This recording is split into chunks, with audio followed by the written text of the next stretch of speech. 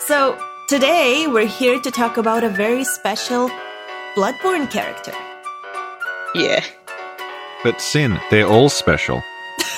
But this one is beloved by a very special Bloodborne gamer. Oh, yes. Definitely, yes. Very special indeed. I feel like people who know you, I don't even need to write, like, a title in the title. I just need to write, like, teeny tiny coffee bean on podcast, and everybody will, like, instinctively know what the podcast is about. They're just gonna be like, she's gonna talk about Micolash for longer than whoever in, like, her range of, like, physical vicinity is allowing her to talk about Micolash. There we go. just all the time. I was about to say, Richard, do the intro, but then I'm scared you're gonna ask me what episode this is, and I honestly have no idea. We'll do... Okay. Welcome to episode 17, 18, 19, 20. So insert whichever one of those is accurate. Of the Snack Covenant, podcast about... supposedly about anything, but is mostly just about Dark Souls at this point. Well, this is a Bloodborne episode. Yeah, it's a Bloodborne episode. You're confusing people, Richie. Well, I'm confused. You just had the Demarian one out. Didn't that just happen? Yeah, but that was like 2 weeks ago from my point of view. Oh, of course. And like from my point of view, the last thing we did was talk about Final Fantasy X with Sanadia's K. Oh. And Sinclair talked about her experiences with it. Which is that she did one dungeon in Final Fantasy 15. I did it very brilliantly, though, so that counts for, Yeah. like, 20 Final Fantasy games. Yeah, and Final Fantasy 15, like, if you rounded down, could be Final Fantasy X. Yes, if you subtracted 5, Yeah.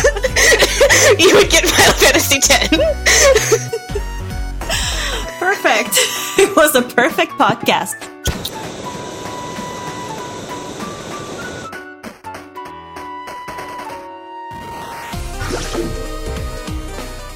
Oh, Bean, yeah, I wanted to tell you about what Richie did. Yesterday, we recorded the most beautiful podcast that has ever been recorded in the history. I want her to release her side of the audio now to prove that's not true. It's gonna prove that it is true. But basically, we recorded a marvelous podcast, and then, Richie, what did you do? I saved the file, and then when I opened it again, the file was empty. And there was no data in it, and I don't know what happened, and I think something went wrong when I was saving it. So now I have like 3 hours of podcast, but my side only, and we're missing Rich's side, so we can't release it. Yeah. Oh my god. No, well, I think to be fair, a lot of your side is just you talking, because I had no idea what you were talking about, and I just said what. So you just have to get an audio recording of Richard saying what, and just put it in different places in the breaks. I think she could pretty much just release her side of it, and it wouldn't make any difference, because I have no idea what she's talking about at all. Sin, do you want to explain how you were talking at that? You're trying to explain an anime to me that was, in your words, like, you know, the anime, there's a box in it. No, there's not a box. Okay, Bean. There's There's 5 or... How many colors are in a rainbow again? 7. 7, okay. Yeah. There's 7 little boxes that are this big, and... Oh, yes. Yes, indeed, that big. Yeah, and they're all different colors, which I'm 99% sure are the colors of the rainbow. And... Okay, I mistakenly told Richie that you need to get the boxes or something for the policy, but that's not it. You need to get 2 sets of rings and pacifiers, and then you get a policy, and that's how you save the world, or something. And yeah, and I want to point out that, like, she tried explaining it for about half an hour, and it never became more coherent than there's 7 boxes. I think 7. I think they're the colors of the rainbow. You also need rings and pacifiers, and there's a policy. Just like over and over and over again while I'm just sitting there saying, what? Okay, no, but... And then something about a mafia baby. No, eventually... Yeah, but then I also told you that things live in boxes. But that's later down the line, because at first the rings are in the box. I still don't know what you mean. Yeah, because there are things in the boxes, and one of the boxes was like... Okay, because... Oh my god, I don't even know, because in one of the boxes, one of the I guess, spirit animals, it wasn't very nice, or maybe it was a robot animal, I don't know. But like, so the guy who had the box couldn't really control it, but then they became best friends. And then, Where does the policy fit into this? Because... I remember you repeatedly talking about the policy. The policy! And then I couldn't find it, and then you said, well, maybe it wasn't called the policy, but I remember that's what it's called. In my head, it's called the policy, and what happens is, you need the sets of 7 rings, the sets of 7 other rings, and the 7 pacifiers, and together, it's like a trinity, and it creates a policy, and with that, you can do things. And that's how you save or destroy the world. And this involved a mafia baby. Yeah, and there's, okay. Oh my god, it's Boss Baby. That's what I think we'll end up doing, because we are going to do an anime podcast. And I think in order to salvage this attempt to explain the policy to me, we're going to have to do an episode that's comparing whatever the fuck this series is actually about, because I know less about it the more I hear, with the Boss Baby. Yes. And see which is the superior baby. Yeah, you need to rewrite both of the scripts and then like combine them into one ultimate mafia Boss Baby anime. Yeah, but like, okay, Bean, I'm sure you know this, because then I remembered that it was about the mafia, and there were babies, but then one of the babies is a cow baby, one of the babies is like a G.I. Joe, one is a scientist. What? And then, but they weren't always babies, they were adults, and then they became babies when they found the pacifiers in the cave. What? No, it's very simple, and that's the policy. This is very normal. This is all very simple. But the policy comes later when they go into the future using the cow baby's bazooka. That's when they discover that there's a policy that combines the rings and the pacifiers. Are you sure you didn't fall asleep watching this and dream parts of it? This sounds like Space Dandy, but more ridiculous. Oh, there's also Moscas. There are like big Moscas and little Moscas. What? The Moscas! Yeah, I just remembered a word from the anime, and I think it's a robot. Babe, what's a Mosca? Oh, my boyfriend's just ignoring me at this point, but we watched it together! That's what my boyfriend does. That's what Micolash does? Yes, that one. That boyfriend, yes. Oh, and I think the main character, his fists are on fire. I think we can salvage this by saying that Micolash also stole a baby. Yes. And this is now a lead-in. This was my plan all along. Okay. Yes, Micolash stole a baby, yes. It wasn't a mafia baby, but it was a baby. Well, you don't know that. What if it was the baby from the series? That's true. I mean, the cow baby is my favorite, and it's the cutest. I feel like I'm the captain of a large ship that I'm trying to steer in one direction. And you are the force of the ocean pushing me away. I'm grabbing onto the steering wheel and I am like straining. Yeah. Tag yourself on the boat. There's an island with like the point on it that I'm furiously trying to get, and the sea is pushing me backwards. God, this is a visual. Sin is like a weather god who's like blowing air, like blowing wind onto the sail, pushing me back, and I'm like, it's the bag of air from the Odyssey. Yes, yeah, and I'm like gritting my teeth, and the salt water is flying on top of me, and I'm like, I have to get to the point somehow.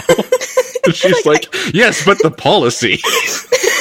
It's just the bag of air, but it's just Sinclair talking about this anime. But what you gotta remember is that not every baby had a pacifier. There was also an adult with a pacifier that passed on the pacifier to the child. Oh my god. Okay, the thing is that, like, The one we just recorded with Senadius K. That was, like, really on point. It went really smoothly, and, like, there were digressions, but the digressions were things that were relevant to the story. And, like, relevant to the history of video games at that time. And we're now 12 minutes into this, and it's just you recapping an anime you don't remember. We're in a talking mood now, so this is it. Bean, I'm sorry. Oh, it's completely fine. This is your life now. I don't know how fine it is for Richard, but I'm okay. He's the one that's just like, I'm trying to steer this ship, it ain't happening. This is the third time I've been involved in this discussion with her, because the thing is, like, early on she lost an episode's worth of audio. And this is her, like, proving that it's now all my fault. Yes. She's gonna bring this up every opportunity she can to make it look like we both lose audio, so it's okay when she does it. This is fine. Yeah, but Bean, I showed Richie like a little snippet from the anime, and he really liked it. Richie, do you remember? It was a baby that was dressed as a cow, and it ate, like, something that had a bomb in it. Is this like an old school cartoon? No, but... No, it's new. I'd never heard of it. You're describing it on wrong. Crunchyroll. It's basically, okay, Reborn, the mafia baby, he threw a cake at the cow baby, who's Lambo, and then Lambo ate it because he loves food. But then turns out there was a grenade in the cake, and so Lambo went flying. It was very cute and humorous. This sounds like... It sounds like, sorry, anytime I think of somebody eating a bomb, I just think of that episode of SpongeBob where Squidward thinks SpongeBob ate a bomb. That's what I'm thinking. I'm picturing this in, like, SpongeBob. This is what happens. SpongeBob, Boss Baby, and Reborn crossover. Yes. That's what the world needs. Okay. All right, so Okay. now that I proved my point, and Bean knows exactly what anime I'm talking about, so it wasn't that hard to guess, Richie, It's as you SpongeBob. made it seem. It's definitely just There we SpongeBob. go. It's just SpongeBob. That's all it is. Now we can move on to the podcast. Oh, thank you, glorious leader. You're welcome. Go on, Richie. Now it's my responsibility. Carry this podcast to the coast. So Bring it this on home. podcast is now about Bloodborne again, and we're talking about the character of Micolash, host of the Nightmare, with Bean, who is a big fan of Micolash. Yeah. So, I guess Richie, because he's good at summing up things. Whenever it's your guess. job to say something, you just say, Richard, what would you say? Richard, what's happening? Richard, can you just briefly sum up the whole Micolash thing? Won't that be the entire podcast then if we, like, briefly sum it up? No, just remind people of Okay, who Micolash is Micolash is a character Did you in just sigh at Bloodborne me? who... Did you just go, Yeah. Oh, Bean, this is what I have to work with. I see. It's okay. It's okay. I too have to deal with someone who does a disgusted sigh noise at me on a regular. I know. You have to keep in mind we've been recording for 2 hours already at this point. I know. And I'm sure you're just like, yep, this is happening. Thank God As Bean usual. is here for the podcast morale, Richie. This will be great. Did you see, like, we're going to have Princess Axolotl on at some point, and it was like, yeah, to make you feel at ease, Sinclair will just bully me throughout. So it creates a sense of, like, it's the guest and Sinclair against me. Yes, that's exactly. Oh my God! You know, Bean. At some point we had Jeremy on, and then at another point we had Aegon on, and they all kind of toward the end joined in on the bullying. They were like, no, but then everybody joins in the end. So this is a good strategy. It makes the guests feel at ease. It just makes the guest feel at ease to bully Richard. Just, Yeah. That's, aw. I love it. That's just all. Aw. Okay, Richie. So briefly remind us about who Micolash is. Okay. So Micolash is a character in Bloodborne who is the head of a faction of the Healing Church who were referred to as the School of Mensis. Technically, the first time you encounter Micolash, he is already dead. You find his corpse in a chapel in the... It's a walled-off area of Yharnam called Yahar'gul, the Hidden City. And Yahar'gul, the Unseen Village. You find his corpse in an area called Yahar'gul, the Unseen Village. You don't quite understand what's going on. You just see this corpse wearing what appear to be academic robes and a large cage on his head. And when you touch this corpse, you end up in a strange sort of nightmare version of Byrgenwerth briefly, which you stumble through.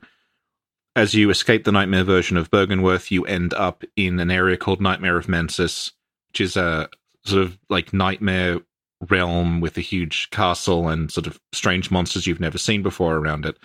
As you progress through the Nightmare of Mensis, Micolash is encountered about halfway through. You realize that the corpse of the person you touched there, even though their physical body has died, their soul/consciousness, whatever you want to call it, persists in this nightmare world as basically a living version of the person you saw, wearing the same gear, and he is sort of stumbling around a large library area, muttering to himself, praying to something called Kos.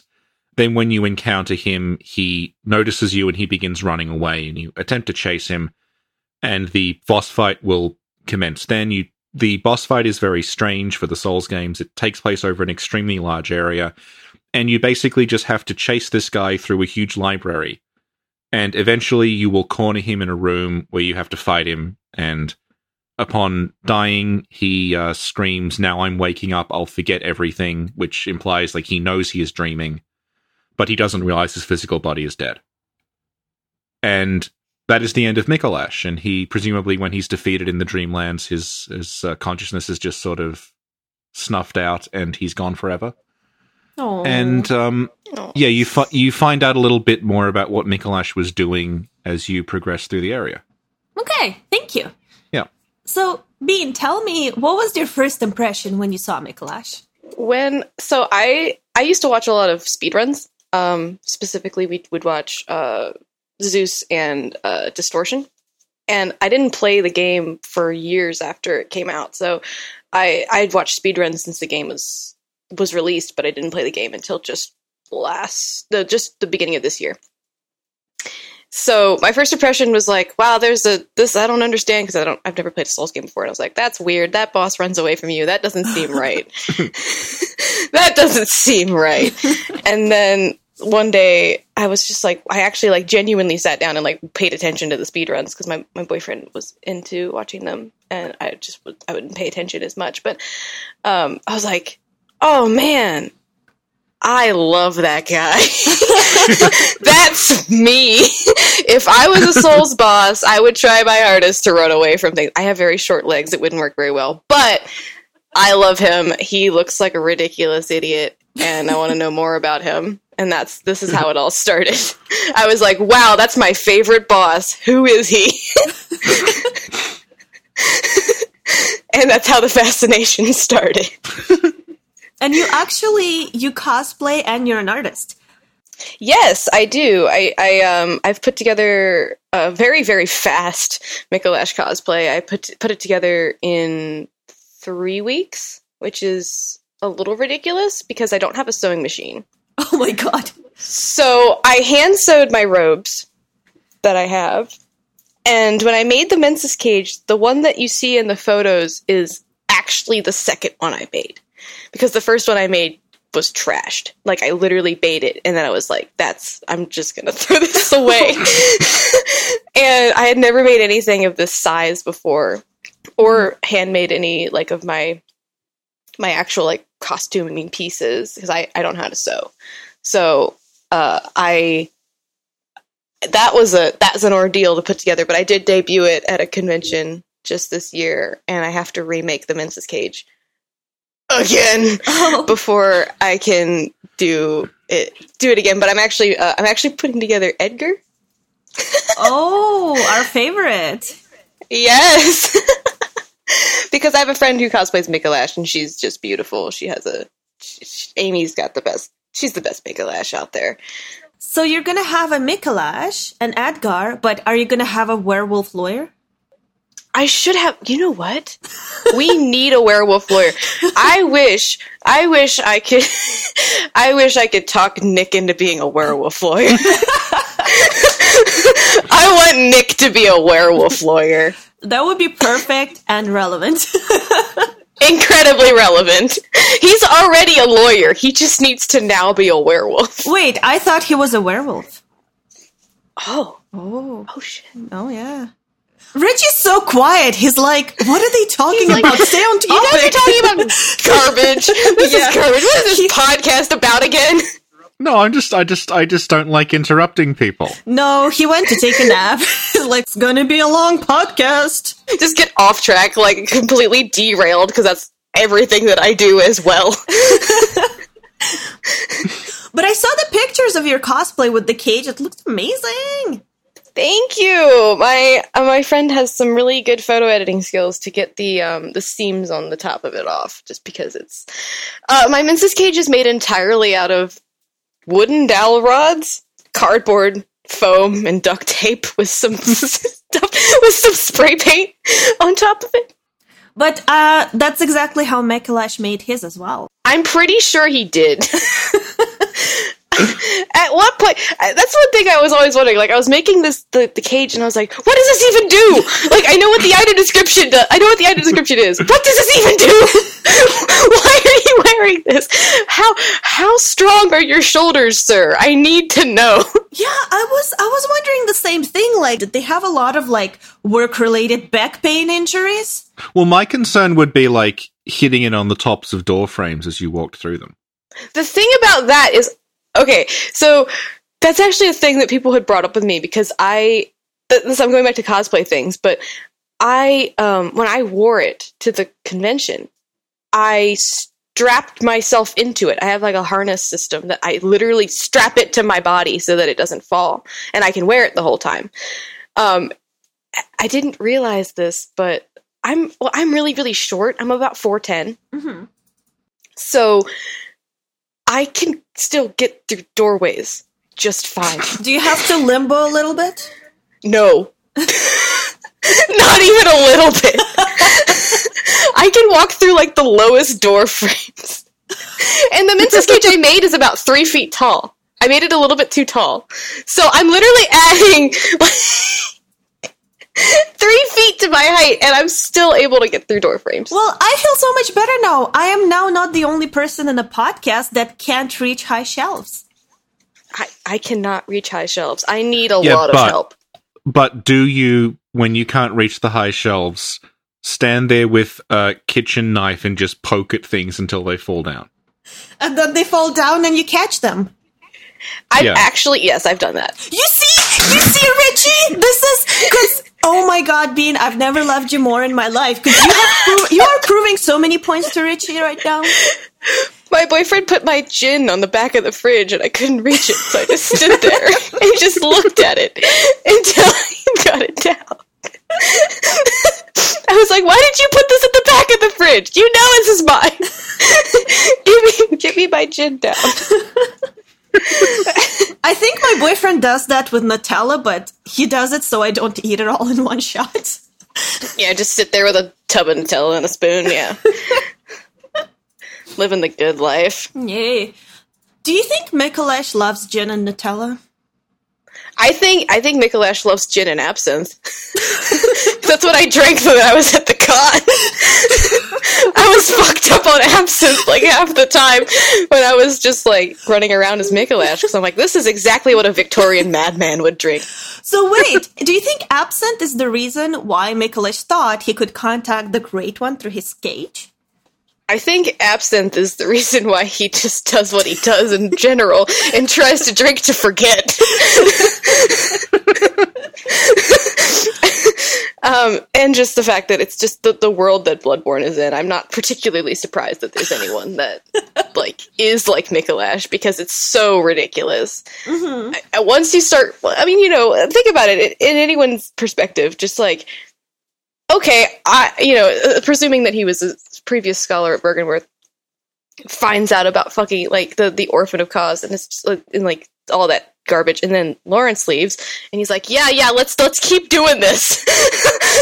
Yeah, let's keep doing it. I want to get there. That's what I want. I'm gonna keep doing it. That's it. And then just completely, it just, I mean, I'm not saying he's insane, because he's obviously not crazy. I mean, he's crazy, but it's not like, he knows what he's talking about.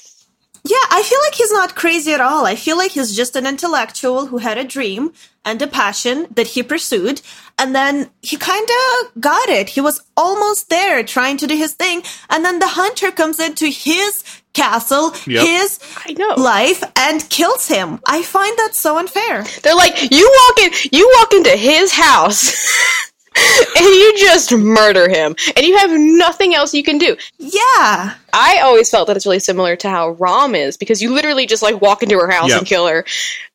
But everyone's like, oh, poor Rom, because she's super defenseless and she's not like talking at you. And everybody's like, no, Micolash deserved it. And I'm like, no, fuck you.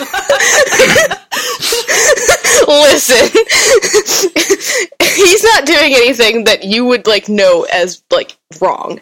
Well, aside from kidnapping an invisible baby that may be from the anime series that I like, but, you know. Mm-hmm. Is it the cow baby? I'm pretty sure it's the cow baby. Is Murgo the cow baby? I think so. Did Yarnum have a pacifier on her neck? We need to go double check. Yeah, we need to go check that, like, right now. I'm sure Lance can try digging it up. Yeah. Yes, put a pacifier in the item.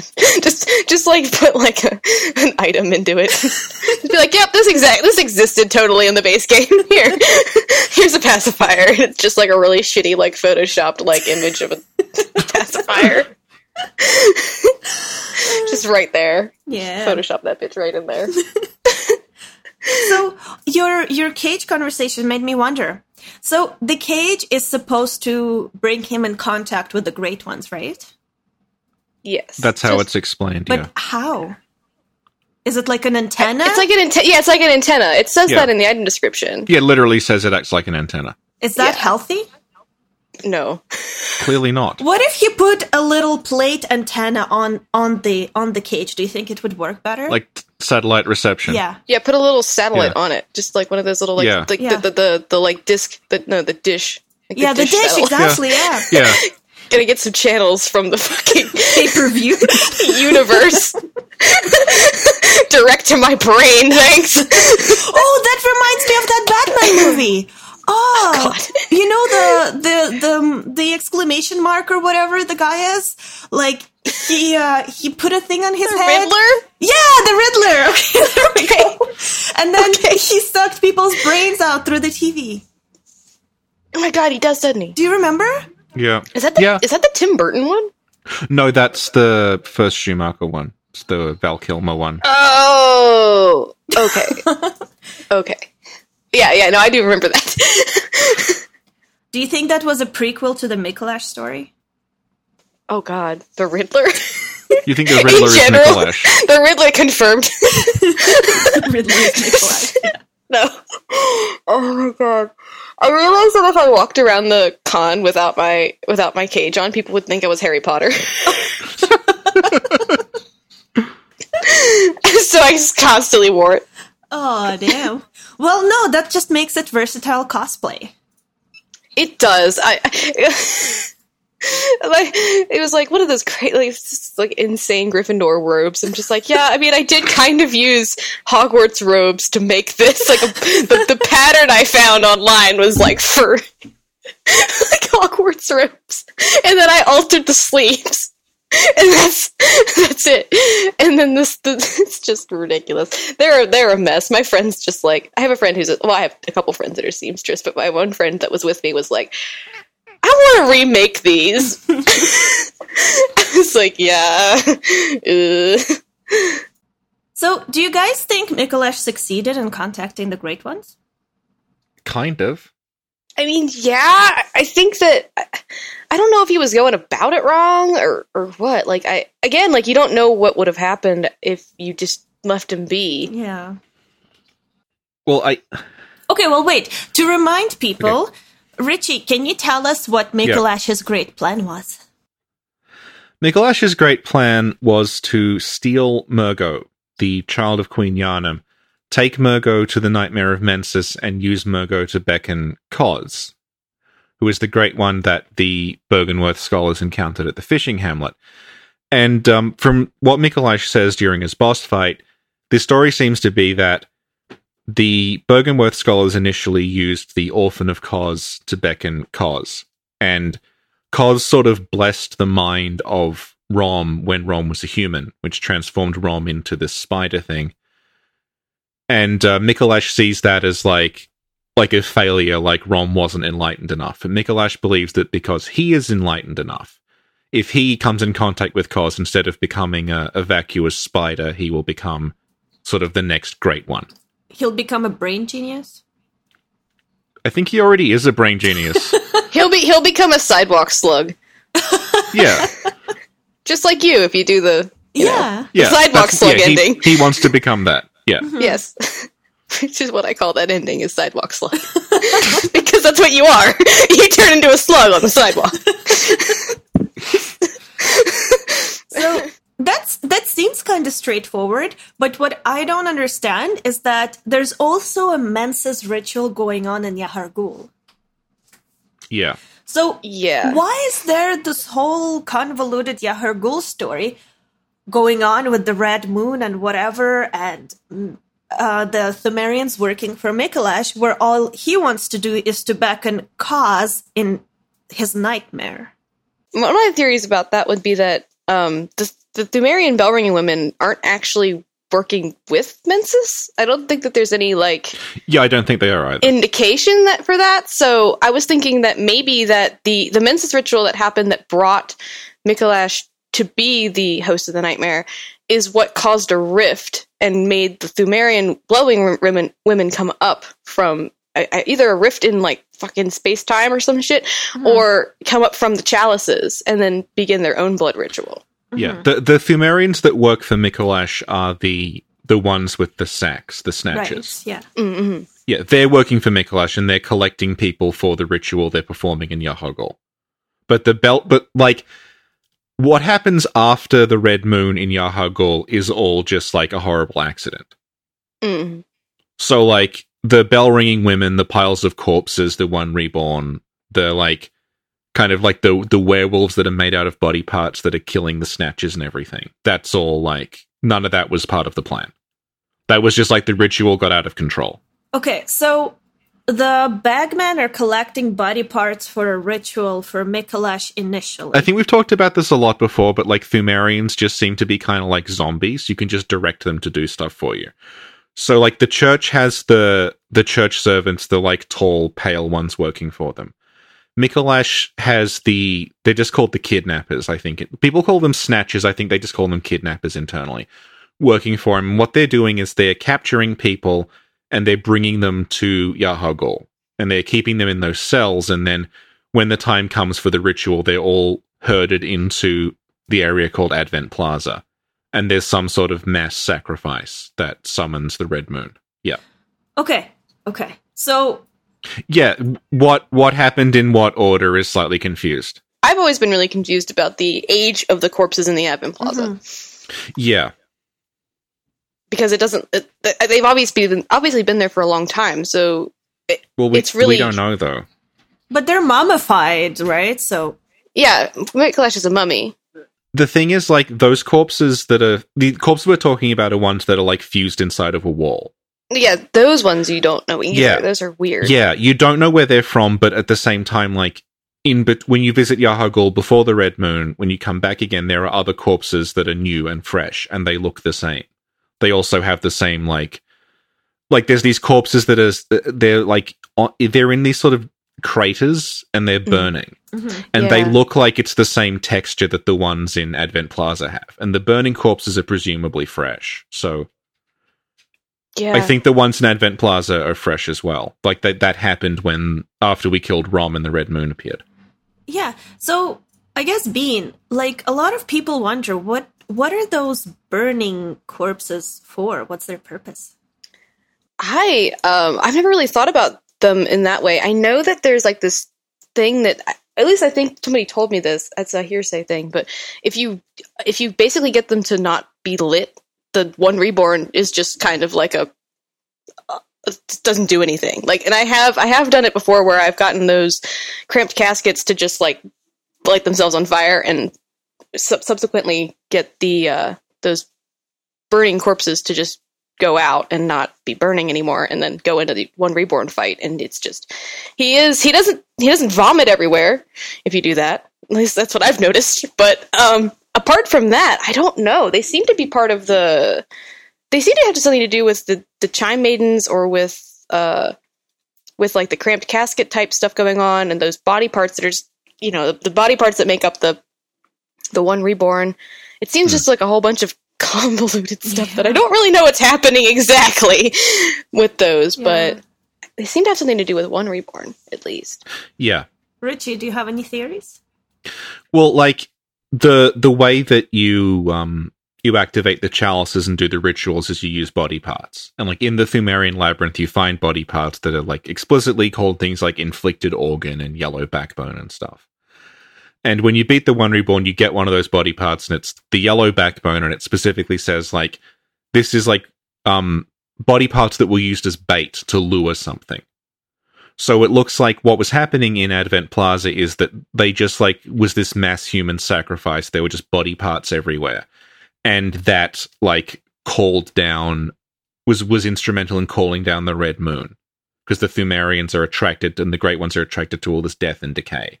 So it was like a sacrifice that summoned this god thing that was the Red Moon.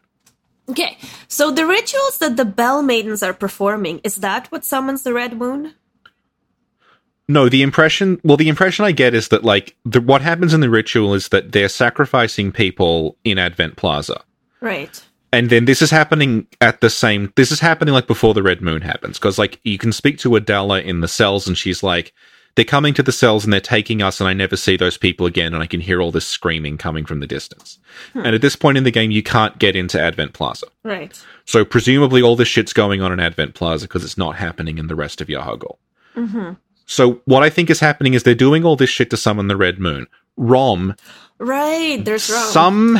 Somehow, they don't really go into specifics about this, but Rom is somehow holding back the Red Moon. Right. Like, Rom is stopping the Red Moon from breaking through.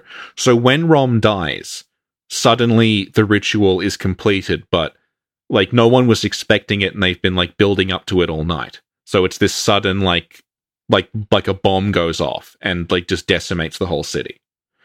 And that, I think, is what summons the Bell Maidens, because suddenly there's all this, like, there's the Red Moon, there's the Great Ones, there's body parts everywhere. So, like, the Bell Maidens just sort of appear, and they're like, oh, good. Like, there's all this, like, we're necromancers, we love dead bodies, they're all over the place. There's blood everywhere. Yeah. They're like, I love this. Yeah, this is great. And they just start ringing their bells and bringing all these, like, corpses back to life, because that's what they do. And, like, they make the One Reborn. Uh-huh. Like, there's some confusion over, like, did Mensis make the One Reborn? Were they trying to make their own Great One? But, like, I think it's pretty clear from what you see that the One Reborn is literally just, like, it's a collection of all the dead bodies that were in Advent Plaza. And the Bell Maidens just ring their bells, and it like, forms into this huge sort of, like, zombie golem. Mm-hmm. Yeah. So I have another thing that maybe Bean can answer, because she's a great Micolash psychologist.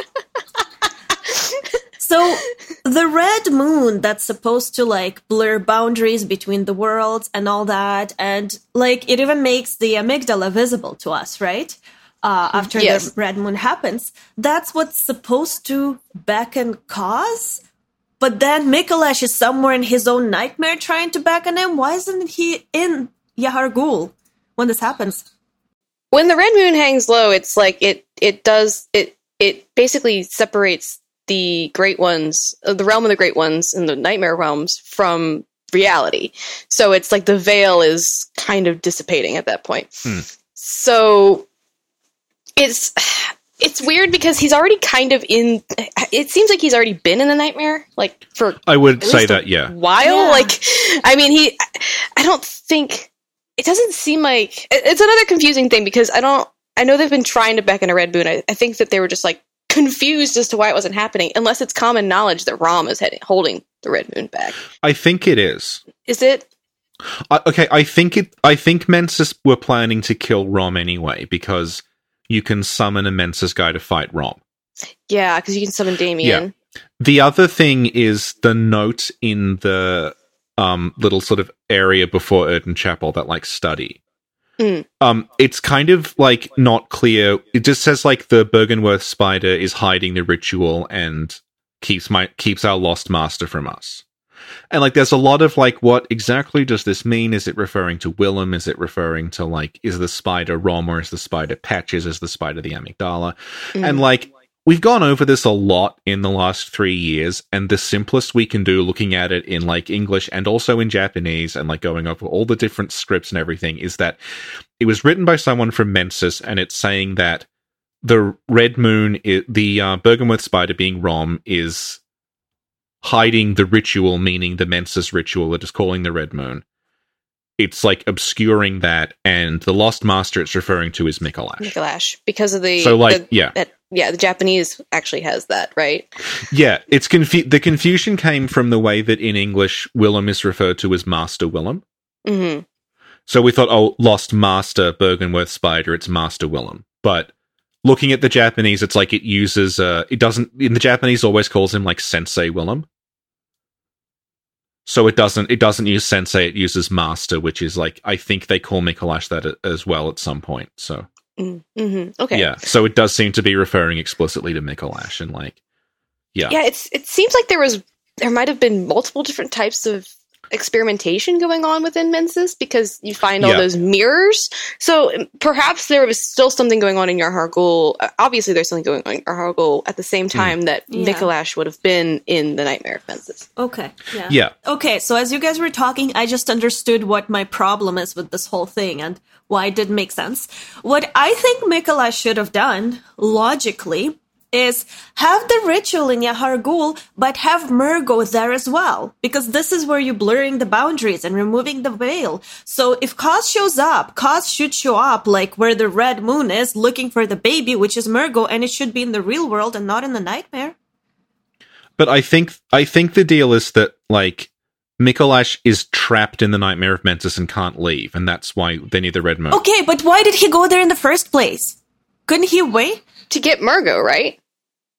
Well, okay. The thing about Murgo is that they presumably had Murgo all game, because if you you can hear Murgo crying. I think the breakpoint is 60 insight. You hear Murgo, and like if you get 60, if you co-op against Cleric Beast or whatever, or just go into New Game Plus at the very very beginning of the game, Murgo's always crying. So they've always, like, since before the game began, they have had Murgo in the Nightmare. And, like, the way Micolash... When you kill Micolash, he says, like, now I'm waking up, I'll forget everything.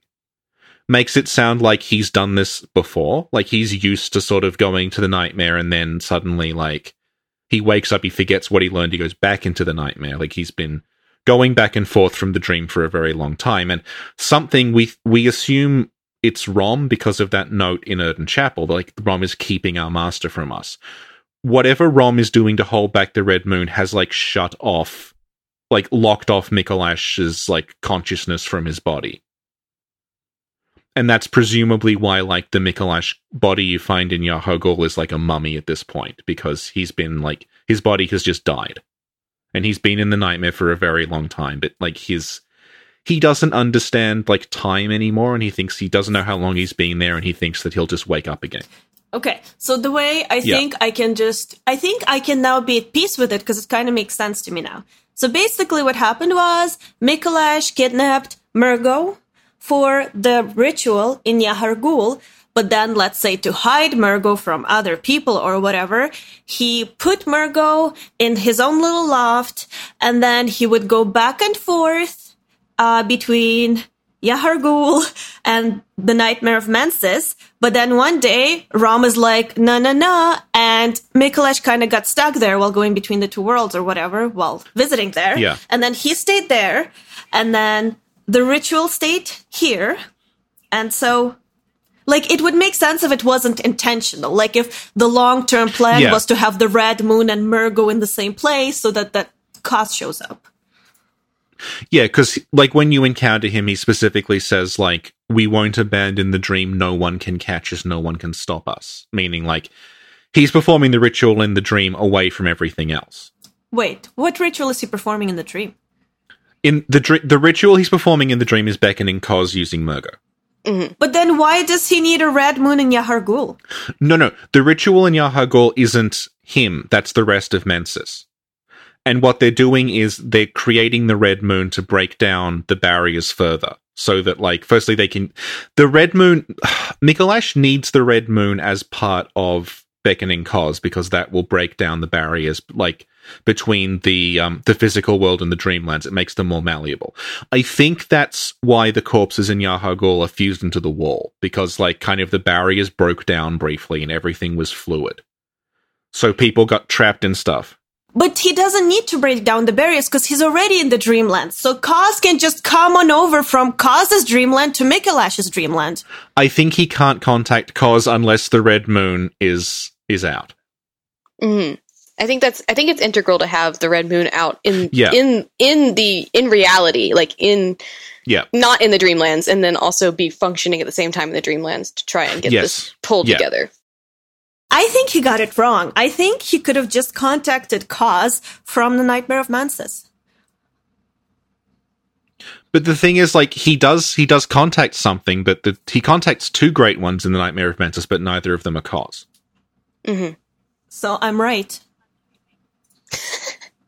I'm not even sure what you were saying. I don't know what you're right about. What I'm saying is, you don't even need the Red Moon ritual. All you need to do is find a nightmare or a dreamland to chill in, and then other great ones will come over and visit from their dreamlands. Yeah, but, like, for example, Erden can't impregnate Ariana unless the Red Moon's out. Yes. The implication is that, like, beckoning the moon presence in the hunter's dream is what creates the Red Moon, like, in the real, like, the moon is, like, the same in both. So, like, you need the moon to be red for shit to happen in the dreamlands as well. No. Okay. Only in the real world. Okay. Only in the real world. I know, it's really confusing because, like, there is a large moon in the Nightmare of Mensis that is not red. Exactly. But in the hunter's dream, there is a moon that does go red, and it's like... But isn't that the embodiment of the moon presence? Yeah. Is it? Is Yes. it? It is. There's no ritual going on in the hunter's dream, therefore it is the embodiment of the moon presence, like Bean says. Thank you, Bean. I think the thing with the hunter's dream and how that all goes down is literally not the same way that, like, you as the player are going about ascension in a completely different way that Micolash would have been going about it, because... Well, the thing is, like, they did perform a similar ritual in the workshop. That's where the third chord comes from. Yeah. So, like, they brought a third chord to the workshop and tried to beckon the moon presence with that. Micolash is doing the same thing, but he has a different... I guess his goal is different because he just wants to meet Cos to help him ascend. Whereas we don't exactly know why Lawrence wanted to beckon the moon presence initially. Because we know. Why? Because he wanted immortal hunters to fight the beasts. Yeah, I was about to say that. But you said we don't really know. And then I said, we know. Yeah, we don't really know that. We're just assuming that. No, we know. Okay, we know. Okay. I'm glad we're all on the same page now, Sinclair. I'm sure there's like a 6,000-word Reddit post about why we're all wrong. Yes, I think so. That actually reminds me of something that's a little bit of a tangent. A tangent on this podcast? A little bit. Because I was just like, whenever I read, like, stuff, I started, of course, I started on, like, Reddit, because I didn't know Discord was a thing. Mm-hmm. And I was like, the first lore person I discovered, obviously, was Redgraves. Mm-hmm. And I read all of the Pale Blood Hunt, and I was like, I got to the point, I read all of it until he started talking about Micolash, and he was like, he's crazy, and I was like, I'm stopping reading this right now. And then you burned the manuscript. Oh yeah, I just lit my whole entire desktop on fire. No. But that was one thing that I was like, no, he can't be crazy. So I had to that's how I found you guys. Yeah, well, that's the reason how I found you guys' podcast was I was just like digging lore. Uh-huh. I was like digging up as much lore as I could, and I found Aegon's stuff first. Mm-hmm. And that's how I discovered Richard. And then I was like, oh, there's another podcast. Oh. And that's how this happened. Awesome. That was a tangent, sorry. No, okay, it's fine. anyway, back to Micolash. Yeah, back to Micolash, the star of the show. Yes. So why don't you think Micolash is crazy? I just don't. He seems like he knows what he's talking about. I mean, when you listen to his dialogue, obviously he's ranting or rambling because it doesn't always make any sense. Especially if you just started playing the game and you're like, well, I don't know what the DLC is. But the fact that he knows of cause. Yeah. And I know he would know, of course, being a Bergenwer scholar, but he kind of seems to be like he's like got a great one. He's like there's the cord that they had that Mensis had that he has. There's like all this other shit that seems to be falling into place. It's just not there yet. I think he might be crazy because he doesn't know how time works anymore. Yeah. But I don't think he's crazy in terms of what he's actually doing. Yeah, he's the closest you get to someone who succeeds. Yeah. Yes. Other than the player. Yeah. I think I'm like there have been many runs. Actually the first run I did for Bloodborne, I got to Micolash and I was like, I just sat there. I refused to go. I was like, this is where I draw the line. I will go kill a spider to get the red moon to come out, but I refuse to go in there and kill a defenseless man with a cage on his head. He's not defenseless. He kills the shit out of me all the time. Yeah. But I refuse. He's such a meme fight. Oh, God, I love it so much. Just slap me with that fucking Augur Arboretus, please. Just slap the shit out of me. And every time he kills me, I have a friend that we ran through the game together, and he actually struggled with Micolash quite a bit. I didn't. I don't know why I didn't, but I was like, when I went in there to kill him, I was like, I'm gonna get it. I get it the first try. But my friend had a lot of struggles with him. And every time Micolash would one-shot me as I was a summon, I would just, like, clap. I would just be like, yes, son, yes, get there, please! Yes! Like, thank you for killing me. I get really excited about that. I do. And every time he kills me, I'm just like, yes! Oh my god, I'm so proud of you! Please! Get there. So, if Micolash succeeded in becoming a great one, what do you think would happen? Bloodborne 2? Bloodborne 2? Oh my god, maybe Bloodborne 2 is going to be just that. You know what? I was actually really... If there is a Bloodborne 2, I swear to God, it's got to be a prequel. If it's not a prequel, I'm not touching it. Yeah. That's not what I'm here for. I'm here to be able to, like, choose, like, actual factions and not just, like, whatever the fuck the runes are. Yeah. Like, why can't you let me be an actual, like, choir member or, like, a Mensa scholar? Yeah. Like, those would be great factions. Why can't I do this? Can't do that in actual Bloodborne because everyone's dead. but, you know. Mm-hmm. I think that would be quality stuff. Oh, let's look at the document. I completely forgot about it. Oh yeah, my weird questions about, like, who has control over the Dreamlands and how that functions. Yeah. Okay. So, Bean, who has control over the Dreamlands? How does that function? I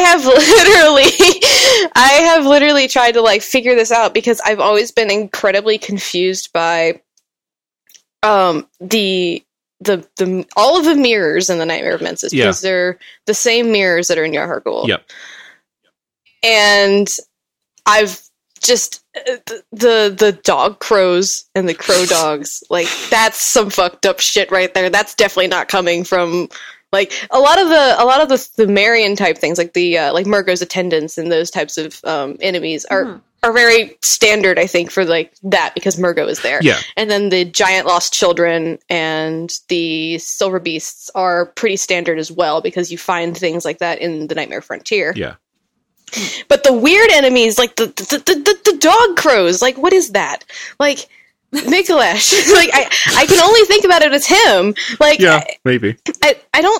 I really don't know where they come from or how they got there, and it confuses the hell out of me to this day. I've just like literally just been looking at that. And then the marionettes as well, because the marionettes that he summons are super strange. Yeah. Because they're like that, they look exactly like one of the paintings in Canehurst. Yeah. And you can actually find a chalice where the marionettes were there. Yeah, it's like one weird chalice yeah. that you can't make anymore. It was like on one specific patch, and now you can't be recreating it. I actually just found a chalice that worked that had them, yeah. but they're not functioning. Yeah. They're like falling down. They're like they fell over. They're like yeah, just there. It was like you could make that chalice on like one specific patch. So like it exists on the server, but you can't make a new one. It's like it's floating around, but you won't be able to generate your own that works like that. Yeah, I remember going there, but they seem to have turned off the marionettes because I actually went to the chalice. Yeah, they don't have functional AI. I was like, come on. And we kept trying to get them to wake up by using like the Madaris whistle, but they're just like textures. We just kept trying to kill the marionettes with Madaris whistle, but it didn't work. But those things are so strange. Like there's nothing out there that's like that. Yeah. And I don't know if it has anything to do with like the lore, or if it's just like they were like, we're going to put these things in this boss fight. I absolutely think it's the latter. This poor man. Because you're saying like they look like a guy from Canehurst, and they absolutely do. And I'm like 99% certain at this point that like they were just a thing that was going to be in Canehurst. They didn't put it in Canehurst, and they're like, oh, we'll put it in this Micolash fight because he needs ads. Because you can't just chase him. You've got to have like minions or something. I mean, I love thinking of Micolash as a puppet master in that regard. Yeah, it's really good because it matches so with the doll. flavorful. Like the Hunter's Dream's you've got Gurman and the doll in the Hunter's Dream, and then in the Nightmare of Mensis, you've got Micolash and his creepy puppets that he summons. I know, it makes me really happy. Yeah. I'm just like, yes. So that's one of the things that those things really confused me because they seem like elements that have been not necessarily brought in by Micolash, but the fact that he's been there so long really harkens back to like the Dream Quest of Unknown Kadath. Yeah. So where that one guy, like, what is it? King Kuranus? Kuranus, yeah. Yeah, he was able to alter the Dreamlands after he'd been there for quite some time. He's been there so long that his body dies and he lives on in the Dreamlands, and he's able to, like... It's like an afterlife for him, and he's able to dream up, like, a copy of the village he used to live in and things like that. Yeah. And that's... I think that harkens... I think that I found that resonated really well with, like, Micolash and how that functions, but I know that doesn't have any, like, actual in-game lore pull, but I was, like, thinking about it in that way. Yeah, that's more interesting. It is. And how there's a lot of just different things that are like that. Okay, another random thing. I spend a lot of time in the Nightmare of Mensis. I spend a lot of time there. Yeah.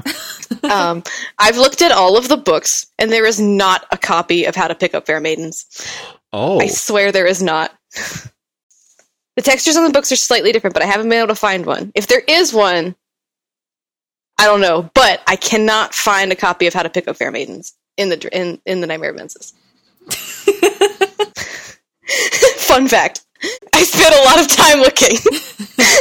I don't use actual resources, I just go there. Yeah, Rich has spent a lot of time in the Nightmares as well, connecting it to Lauren and stuff. Yeah. Silver Beasts and stuff. Well, yeah, I think the implication, and that like the DLC sort of confirms it, is that the Nightmare Frontier is like to Lauren what the Hunter's Nightmare is to Yharnam. It's just like left over, and that's why you find the the Lauren silver beasts there, because they're specifically called Lauren silver beasts. Mm-hmm. And they're infected with the like vermin parasites that are jumping out of their bodies as they attack you, and you find like the construction of it with the huge glowing brain in the center and the two kind of parts either side of it. It looks to me like it's meant to be evocative of the Grand Cathedral. So this looks like maybe that was like the way this is all cyclical. That would have been Lauren's equivalent of the Grand Cathedral, and in place of the clock, you had this huge brain. Oh. And you find, like, the silver beasts outside, they still have, like, torches, which is... It's reminiscent of the way, like, it's an unused cutscene, but there's a cutscene of, like, the huntsman descending on the clock tower with these burning torches, so it's almost like this is a snapshot of Lauren just as it was falling apart and everyone had turned into a beast, and there was this huge, like cathedral in the distance with the glowing sort of sun looking down on it. And the brain itself, like, it's reminiscent of Rom in a sense, because, like, the idea behind Rom is a great one, but it was a failed great one who's, like, not enlightened enough. So she just becomes this sort of, like, dumb thing. But then, like, you have the brain, and the brain is described in kind of similar terms, that, like, it's a great one, but they talk about, like, the inside of it is rotten and the eyes don't work, and when you eventually confront it, it can't do anything. It just lies in this sort of abyss, like, sort of wiggling, but it can't hurt you. And it's very reminiscent of, like, when you encounter Rom. Rom is in this, like, white void, and until she summons the spider, she can't do anything either. So it's like, was the brain the equivalent of Rom for this civilization? Like, was the first great one they made the brain, and then they sort of perfected the process and made Cause. Oh, that's really interesting. I never thought about the brain of Mensis in that way, actually, because I was always really confused as to what it was doing. Like, I'm just the thing about the brain is, like, there's a line that is really weird in the English script that says, like, the third court allowed them contact with Murgo, but resulted in the stillbirth of their brains, which is a really weird way of writing that. It's, like, kind of awkward and strange, and the way it talked about, like, stillbirth of the brains... There was this theory that, like, the brain of Mensis is literally the brain of Mensis. That, like, everyone in Mensis kind of, like, fused into this weird Gestalt brain entity. And that's what it's referring to. But I think, like, it's a lot simpler to just say that, like, this thing was just there in the nightmare they found it. Because when you see the brain, it's like it's on top of this tower, and outside of it there's all these Mensis corpses that have been frenzied to death. And, like, the way that you get there is there's a locked door that you need a key to open, and the key is very specifically, like, Mensis locked this door to stop you from getting to something you shouldn't find. So I think the idea is that, like, they were fucking around in, like, they projected themselves into this nightmare, they were fucking around, and they, like, somehow, like, dredged the brain up, because it's got all these chains attached to it.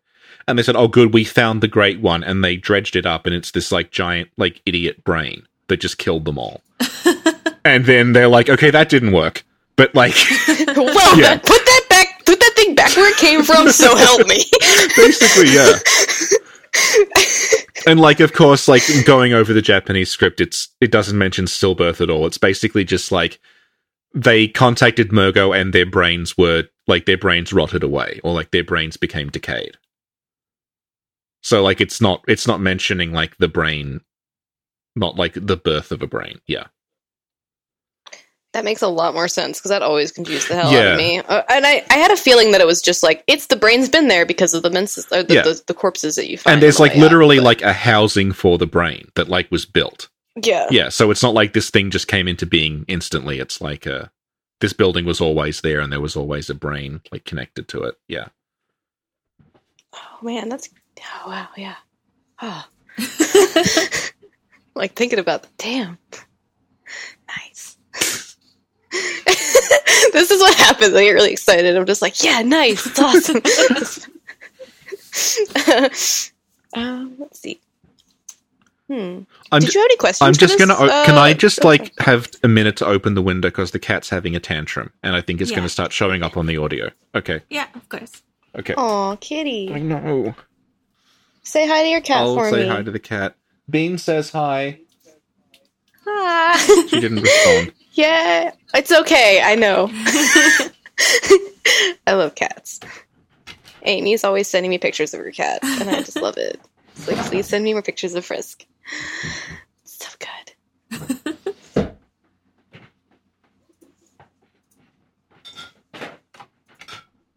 It is hot in here. What is happening? Here too. It's been crazy.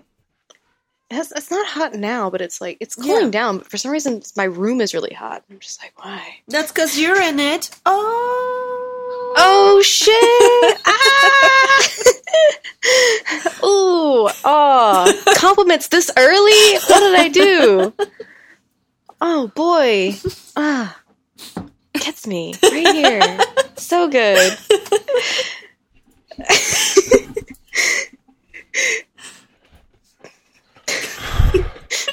Richard comes back and we're just like, girl talk, sorry! Yeah, exactly. Sorry. Okay, that should hold her for the time being. Aw. Kitty. Yeah. So you had a comment here about the Bergenworth Lecture Building. Yeah.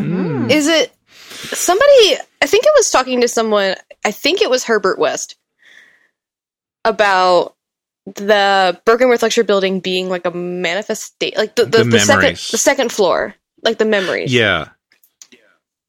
Yeah. The thing is, like, the game never really explains what's going on there. It just says, like, the Bergenworth Lecture Building is in the nightmare. Yeah. Yeah. It's like, this doesn't make any sense. Yeah, but 'cause, I remember having... It's so weird.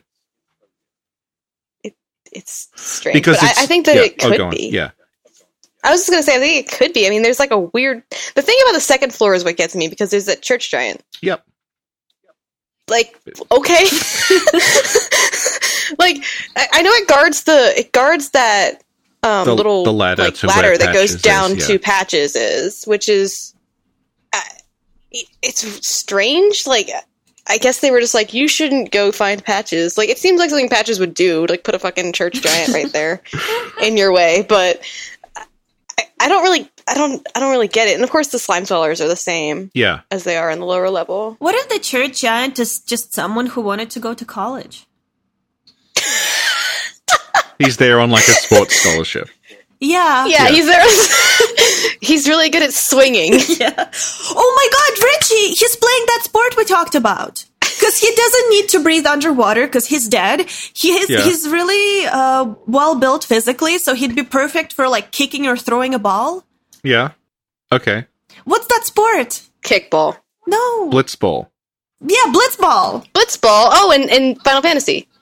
Yeah. Yeah, that's what we were talking about with Sanity SK beforehand. Oh, so he's dude, doing a blitzball Yeah. scholarship. I hate that minigame. There you go.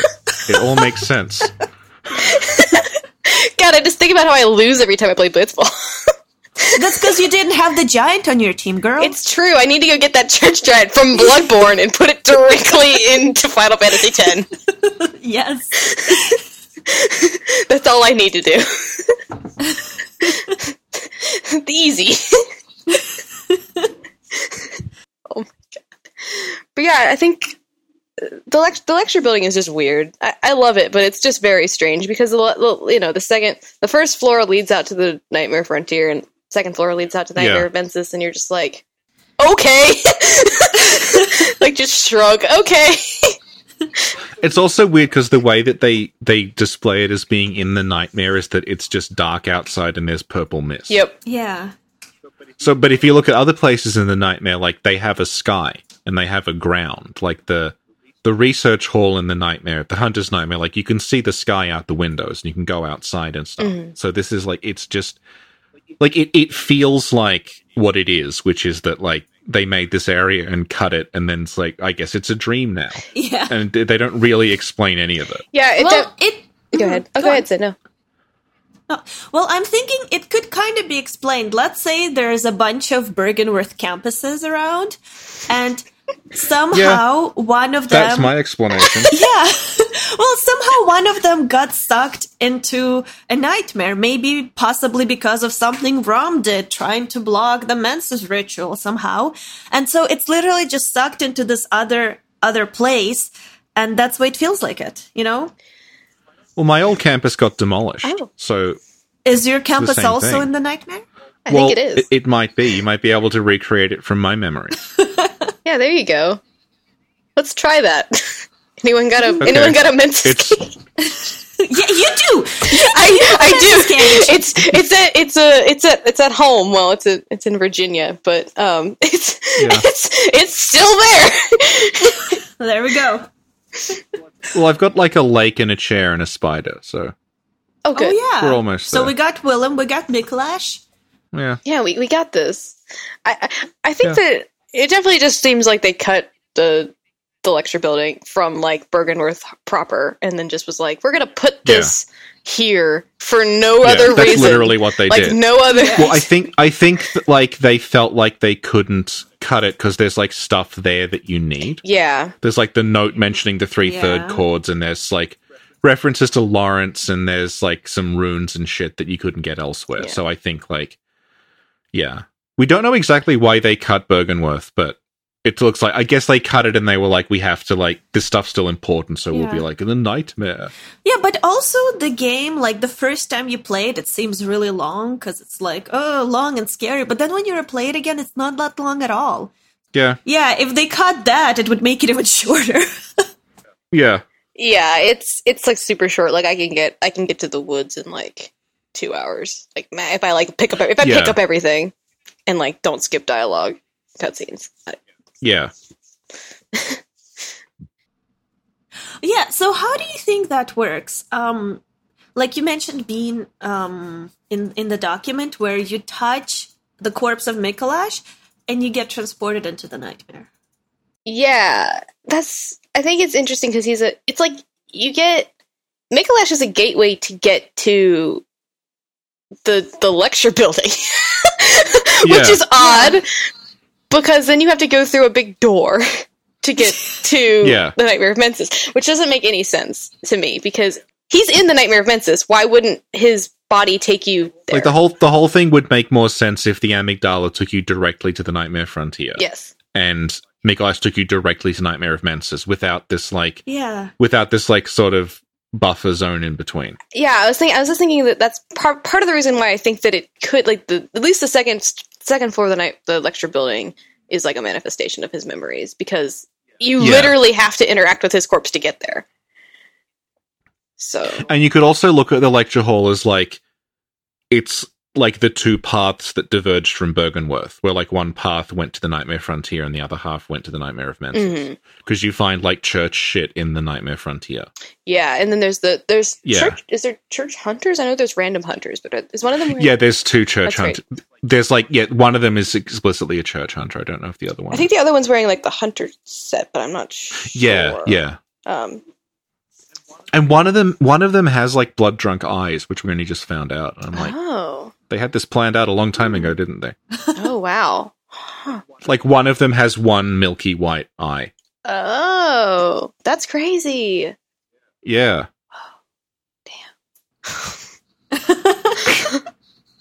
Jeez, they had that stuff. They definitely had the DLC, at least some of the DLC planned, and then I guess something happened and it just turned into something. Just ran out of. Well, it got delayed like a couple of times before it came out, so I think they were just running out of time. That's fair. That's why it's all kind of just one big conglomerate. One big dream thing that happened. You were also asking about mirrors. Oh, the mirrors. Yeah. So like the mirrors are weird because I was saying earlier about the mirrors being the same as they are in Yarhargul, and then Micolash utilizing them in his boss fight for teleportation. Yeah, he jumps out of one and then he pops out of the other, which is only reminiscent of Moonside Lake with Rom being like a portal. Yeah, exactly. Yeah, well, that's I think exactly what is going on with them. Because like the way that Moonside Lake kind of quote unquote works is that like it's reflecting the moon. So, like, with the moonlight on the lake, you can kind of, like, if you imagine, like, the moon's reflected in the lake, so when you look down into the lake, there's another moon. So that's kind of what you're jumping into the reflection of the moon, which is treated as though it's its own moon. So, like, in Yarhargul, there are those mirrors everywhere, And, like, there's one specific mirror that you get to, like, at the very start, and there's a corpse in front of it, and the corpse has frenzied cold blood on it. And depending on how you play it, it's probably the first time you'll see frenzied cold blood. It's like up until that point, you find, like, thick cold blood, and it's, like, level 2 or 3. Then you find that one, and it's, like, frenzied cold blood 7 or 8, and it's directly in front of one of those mirrors. And it's, like, the only mirror in that area that's uncovered. So I think the idea is, like, the mirrors, the light of the moon is shining on them, and they're acting as almost like a gateway to the Dreamlands, and that someone, I guess, like, looked into the mirror when the moon was on it, and that, like, had some effect on them. That would make sense. It's kind of like, because I was thinking of it like it's like scrying, like looking into another dimension. Yeah, and that's probably why Yahogul gets so fucked up when the red moon happens, because it's just all of these mirrors reflecting the light of the red moon everywhere. And they're like, shit, we gotta cover this bitch up. Yeah, and it's just like, bang, and just like, there's just red moonlight everywhere, and everything's just destroyed. Yeah, everything just gets totally eviscerated. Just completely destroyed. Yeah. Yeah, that makes sense. Well, I'm glad I'm thinking of the mirrors in the right way, because I was just like, it always like was like, well, there's mirrors everywhere, and then they're just like, and then somehow or another, Micolash is like, let's try and jump through a fucking mirror, and it works in the nightmare. But did it work? Like, did you just smack into some mirrors a couple of times and figure it out, or what? Like, like that's what I'm thinking about. Like, what part of your like? It's like Wile E. Coyote, like painting like a tunnel entrance on a cliffside and just running into it. Yeah, it's like that, but then like the Roadrunner can run right through it. Yeah, exactly. It's like you try and run right in. You, the hunter, just run directly into that mirror. You're not going to get there. Micolash is the Roadrunner. Micolash is the Roadrunner. Wow, confirmed. Miyazaki confirmed. The Bite is just an episode of IRL. That's really silly. I'm just thinking about it now. I'm just like, let's just make this an actual. Let's put the Roadrunner with a giant Nitz's cage on its head. Oh my god, Bean! Yes, you're an artist. You can make this happen. We'll make this happen. It's gonna be. I'll just submit it to you, and you can make it into a sticker. We could have a whole collection and a line, a series of video games. Oh my god, I could make some really dumb things. The power that you have as an artist is the abilities that you have. Just, oh yeah, you can make this thing an actual thing. Oh god. Oh yeah, I wanted to bring this up because I was reading my notes. Did you notice that the hood on the student set, with the cape, the hood isn't attached? It's not actually attached. Like on the model. Yeah. It's like really stupid. Like my friend Amy, who literally studied the robes perfectly, like she made hers. The ones she's made for her Micolash are amazing. She even has like the detailing that's in like the hood, like how it has that pattern in the inside of it. Whoa, it's beautiful. She's got the detailing down. It's like green on the inside, which is perfect. It's like exactly what you need. Anyway. She was like, Did you know that the hood isn't attached? And I was like, no! And she's like, it's so stupid. Do you know how hard it was to figure out how to attach this thing to make it work? So that's a thing. That's a thing with the robes. Which I think that the robes are interesting because it's just like, hey, Micolash has been wearing the same clothes for 50 years. This idiot needs a fucking bath. It's like, wow, do you know that you could wear something else?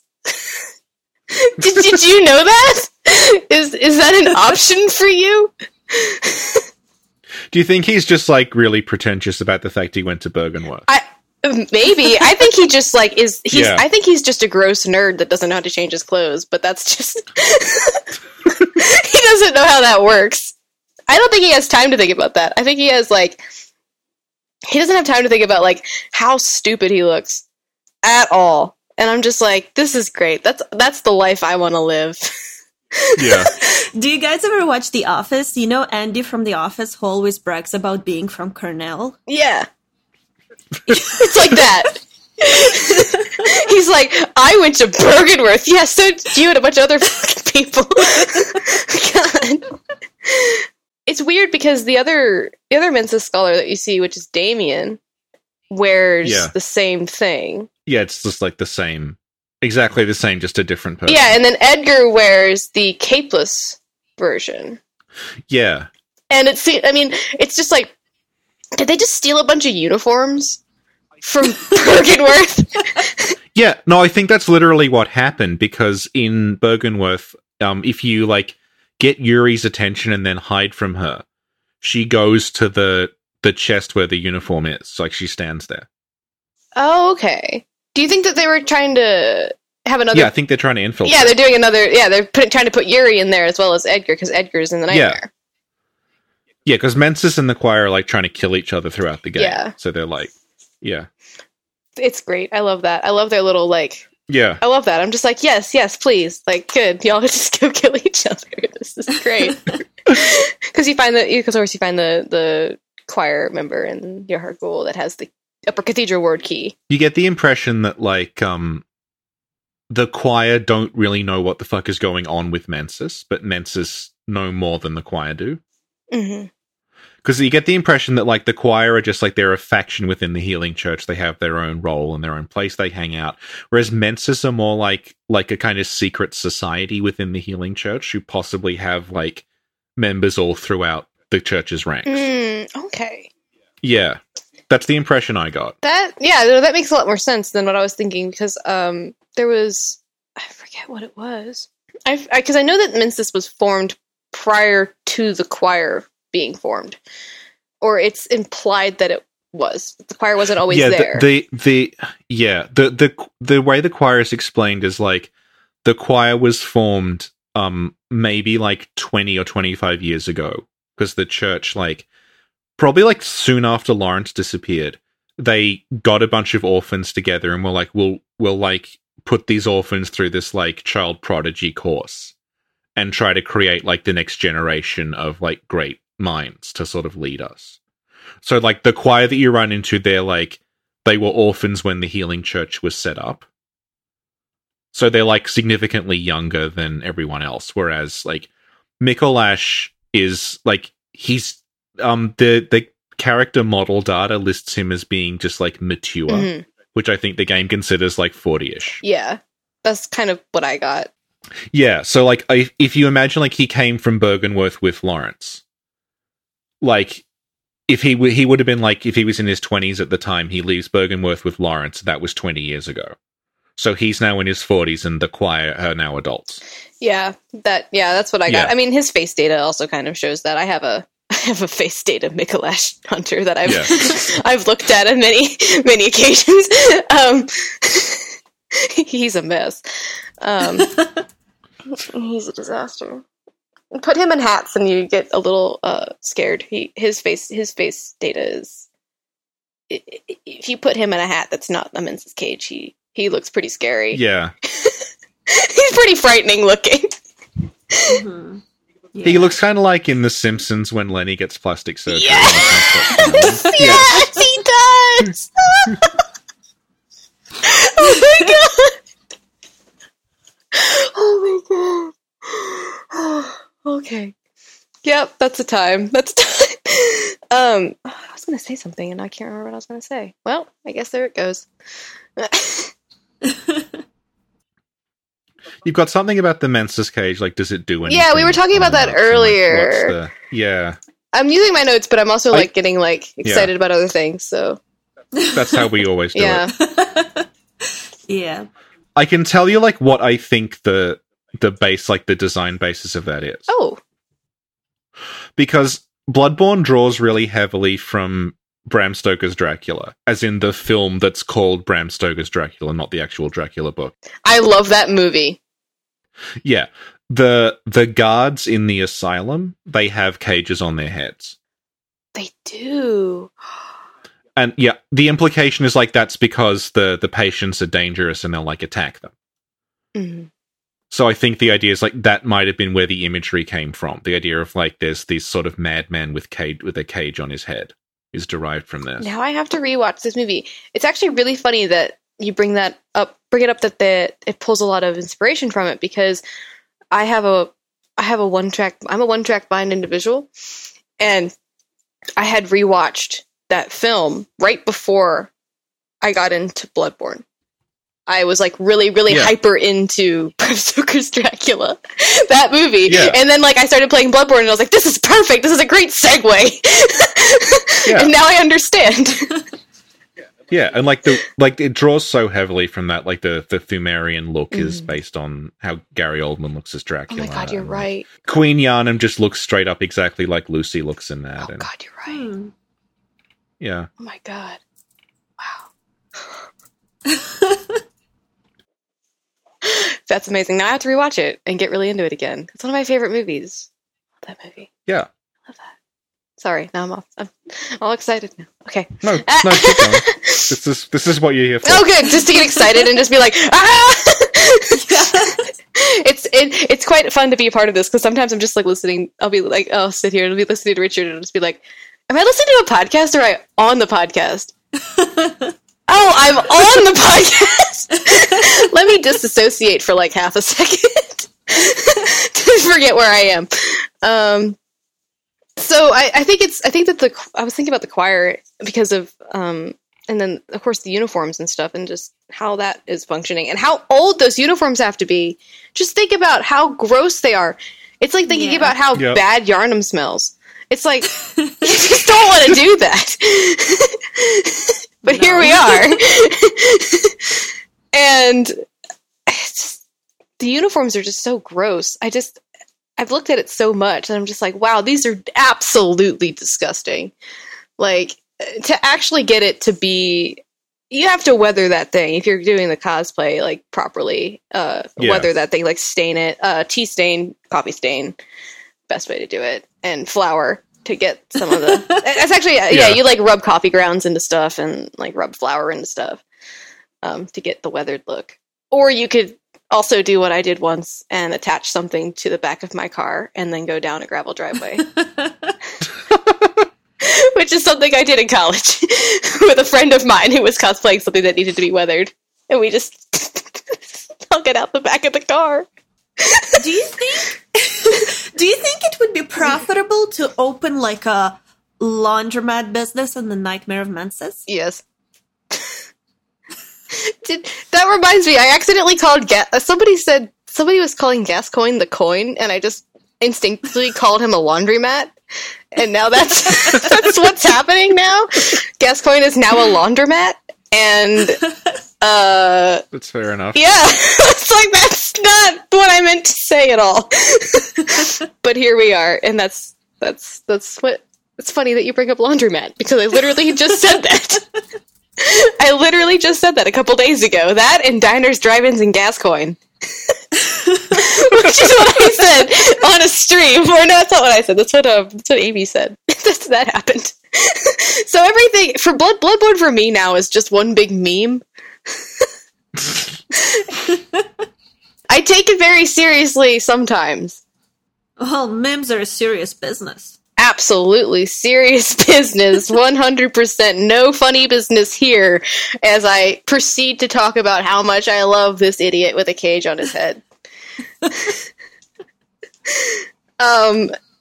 you have questions for this podcast, Sinclair? I know that you sometimes ask on your server. Oh, that's true. I sometimes also forget. Well, I figured I'd remind you. That's true. Yeah. Because I did. Well, what happened is we actually have questions for Menses, and I guess we talked about this on a podcast that's now deleted, thanks to Richard. But that was you. You're the one who lost the Menses audio. I lost the completely incomprehensible the policy audio. Oh, never mind. It's on the Vile Bloods podcast. Never mind. I'm confused. Forget it. I'll cut that out. But basically, we were supposed to do a Menses podcast. Yeah, and I made a whole bunch of questions that I worked really hard on. Yeah. Then what happened? I don't know, because they're gone. Yeah. Yeah. Oh. So let's see. So that's it's a good thing you remind me. Yes, that's what I'm here for. Sort of. I'm good at remembering stuff sometimes. That is perfect. Okay. So, where did I ask that? So I have this is really random, but I have this really cool shirt, and it's like I don't know how you describe this art. It's like almost like pixel art, but it's not. But it's Abyss Watchers, and I just love my boys. Oh, cool. And I'm just looking at it because I'm wearing it. Okay, so we have a question from the Peas and Corn, and it says, how is Micolash able to elevate his being into the nightmare but complain about forgetting everything as if it's like our character at Endgame?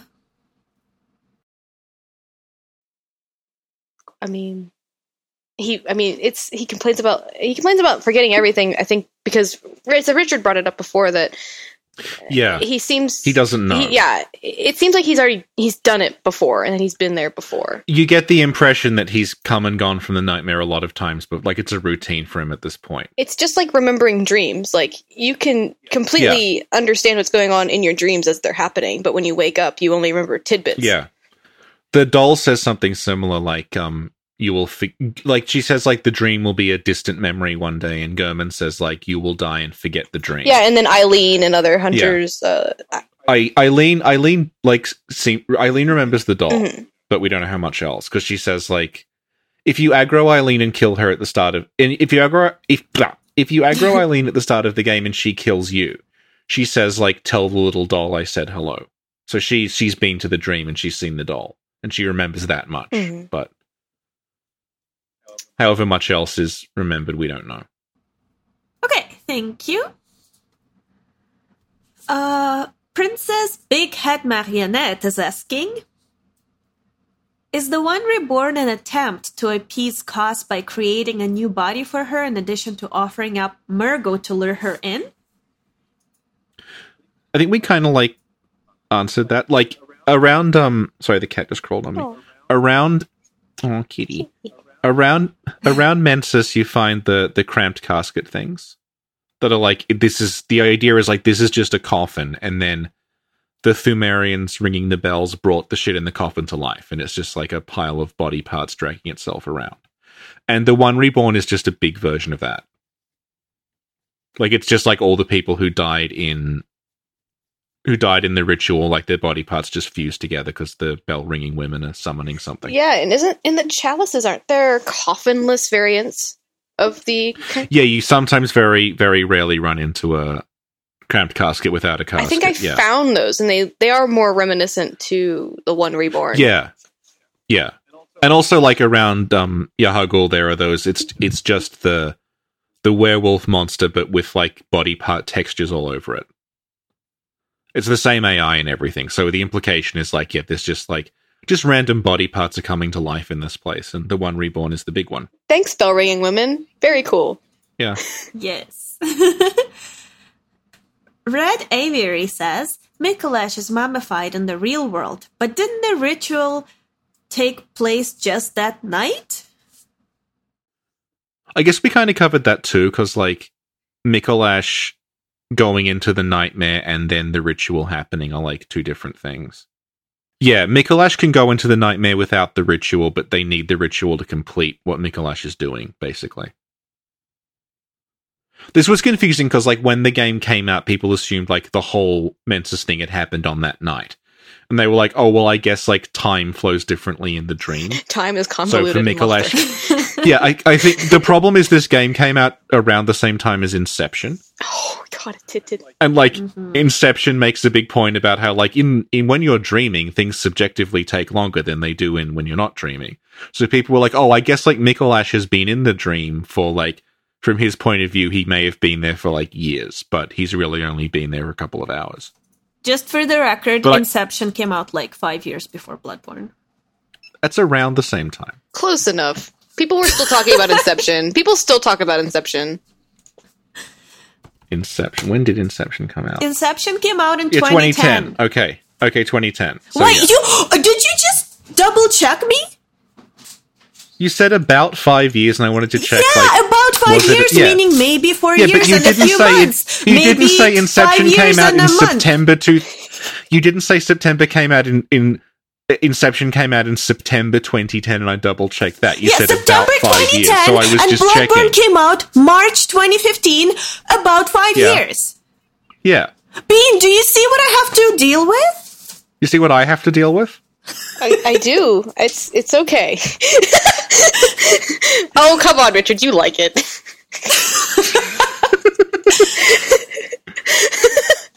No, Richard's like, cries over every podcast. Oh, of course. It's 3 a.m. Oh, God. But the true reason Richard is sad is because he can't get on my level. I'm so sorry it's 3 a.m. I forget what time it is. That's all right.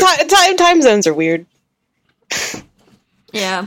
I have Montreal time on my phone right now because I don't trust Sinclair to tell me like an accurate time when I'm supposed to talk to her.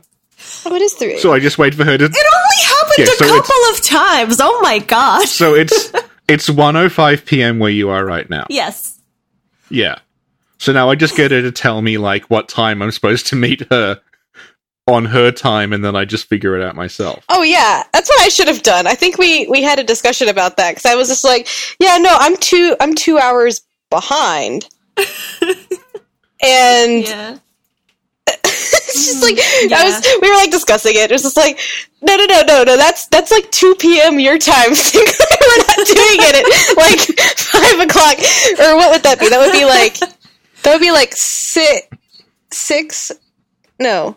Whatever. It'd be something ridiculous for you, Richard, and we didn't want to do that. You see how considerate we are, Richie? Yeah, I do. Okay. I also have Sydney on mine, so here we go. I forgot why I did I'm that. in the same time zone as Sydney. Yes, I have my world clock set up for that. I don't know why I have Stockholm on here. What is that? Get off. There we go. Did we answer Red Aviary's question? Was that the one about how long Micolash has been mummified for? Yeah. Okay. Yeah, I think you have to assume like Micolash went into the nightmare like a really long time ago. Okay. And the ritual in Yahagul is like, that's part of what has to happen to finish summoning Kos. And also, he can't leave until that ritual's done. Okay. So it's like gating off access to the nightmare, basically. Okay. Princess Beef is asking, is there any reason for the creepy skull face rocks everywhere? Why not? Yeah, because it's the nightmare. It's supposed to be spoopy. Okay, the thing is, like, you used to only find them in places where people had frenzied. So I used to think, like, are they something to do with frenzy? But then the Hunter's Nightmare just has them everywhere. They're just like sticking out of the ground, so I don't know anymore.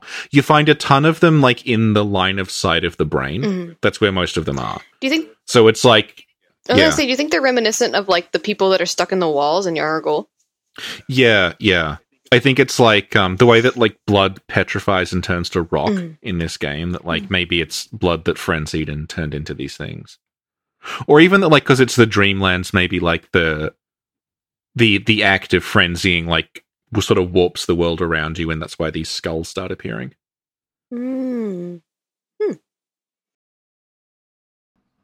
Cool. Thank you. Bry asks, the nightmare/dream is a quasi-physical place, right?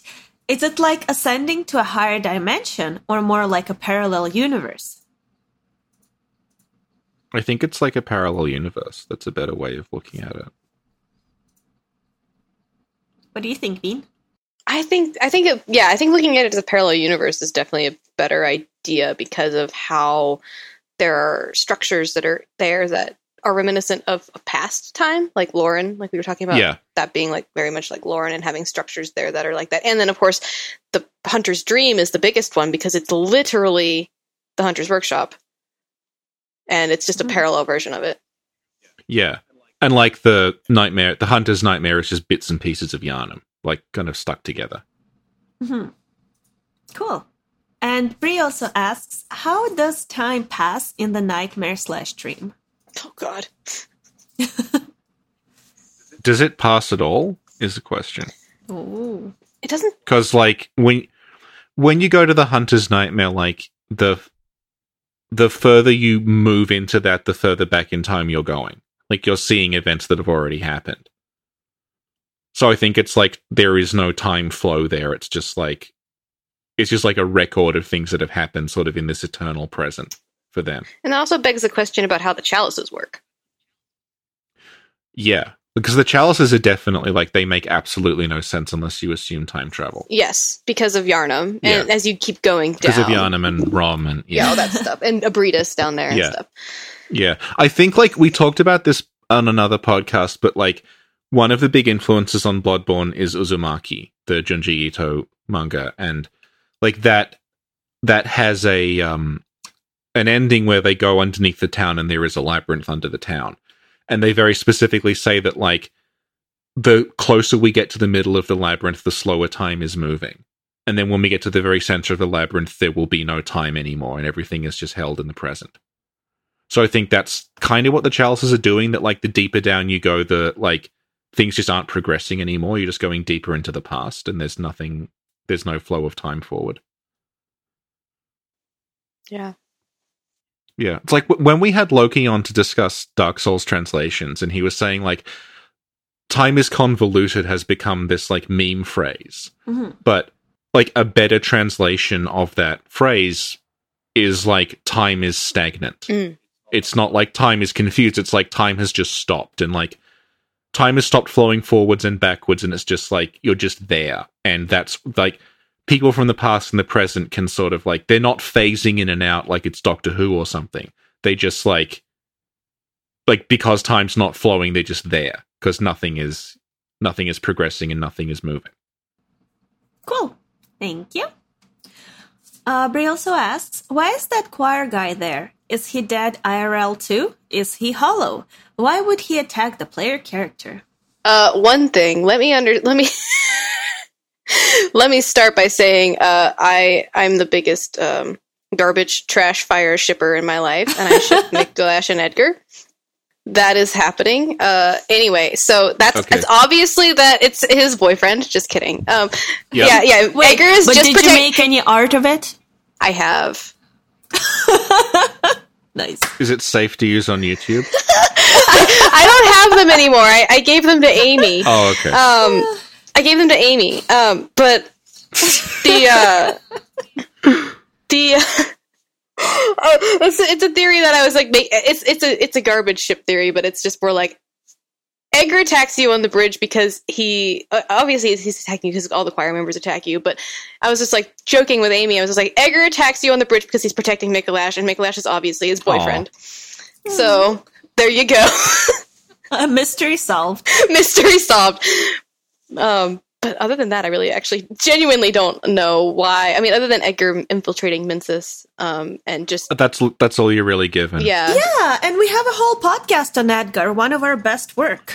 Well, no, we don't. We have, like, half a podcast on Edgar, and the rest is me reading werewolf porn that I bought on Kindle. Amazing. It's one of the classic episodes, so, Bri, check it out, but I'm sure you already have. Okay. Why are the weed-like plants growing in the nightmare? Because 420 blazing. And if you don't think that Micolash doesn't celebrate 420, you're completely wrong.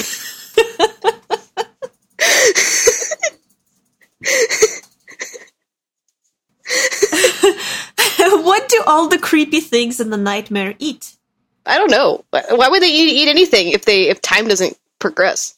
I think this is a good opportunity to start, like, a little, what do you call it? Like, Richie, what am I thinking? I have it in my head. It's like a thing with snacks, but it's also like a trailer. No, a thing with snacks, but trailers? It's a trailer and it's filled with snacks, and you sell snacks to people from the trailer. Oh, like a concession stand? Yeah. So we'll have a laundromat and that. Yeah, we need to sell snacks to the creatures in the nightmare. Yeah. Make sure that they are well fed and have tasty snacks. Yeah. Beautiful. Awesome. I hope that answered all your questions. I hope that answered everything that you needed answered. I think by now Richie just left. It's like, no, I'm not associated with this. No, do you know why? I've got my window open because of the cat, and there was a guy outside in the street just screaming. Pacing under the street screaming like, you're all gonna fucking burn. Is he a Yarnamite? Yeah. It was a bit like the night of the hunt, and I don't know what was happening, and I just no. went quiet and muted the speakers because I'm like, what the fuck is going on? And I just heard him get quieter as he walked up the street. So I don't know. But that's why I was quiet for 2 minutes, because I'm like, what the? I hope this guy I had this momentary panic of what if he's hearing me talking, and he's gonna come up to the window and try to get in or something. Is the window big enough for somebody to crawl in? No, but it's propped open, so he could just put his hand under and open it. Oh God. We need to get you a more secure window. We need to start a fundraiser. Patreon goal. Oh, that was I felt like I was in a stealth game, and I'm trying not to attract attention because the light's on, and it's the only house in the street with the light on. Oh. So there's the light on in this room and this open window, and he can hear, and I'm talking, and there's this guy outside just screaming. Oh, Jesus. And but not screaming at anyone, he's just pacing around yelling. Oh God. And it's if he sees the light and hears me, he's gonna come over here. That sounds like New York. I don't know. I know you don't live in New York, but that sounds like New York. There's a lot of that. Yeah. Well, this is the thing, because I used to live in Melbourne, which is pretty densely populated. Mm-hmm. And I never felt vulnerable there because there's so many people. But here, I'm often the only person out at night. So if there's any rando fuck out there, they're just gonna latch onto me. Oh God. And I've had so many people threaten me and try to run past me in cars and shit because I'm the only person out Oh there. my God. Why are you out there in the middle of the night? Well, not anymore. But I used to go out when I was doing the dissertation. I used to have to, because I'd work all night. Oh, right. And then there was one place a couple of blocks away that was open 24 hours where I'd go to get coffee at 2 a.m. And I was the only person out. So you just any random drunk guy or just guys looking to attack someone would just latch onto me. Oh God. Jeez, Richard, you gotta stay safe. Yeah, we need you for the lore. No, not just the lore, Sin. Bean, how much do windows cost these days? Windows? Why?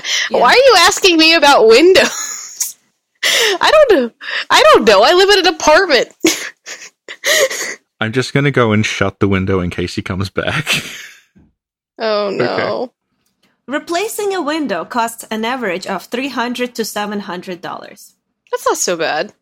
Okay, so let's do a $500 patron goal, and we'll call it Richie's window. Get Richie a new window. Yeah. Get Richie a new window so a man shouting doesn't so open strange his window. people, strange people don't crawl into his place. This sounds like, I'm so glad. Wow, this is great. Richie? Is this Richie or is this some imposter? No. This is me. This is you? Good. We have a new patron goal now. What? It's getting you a window.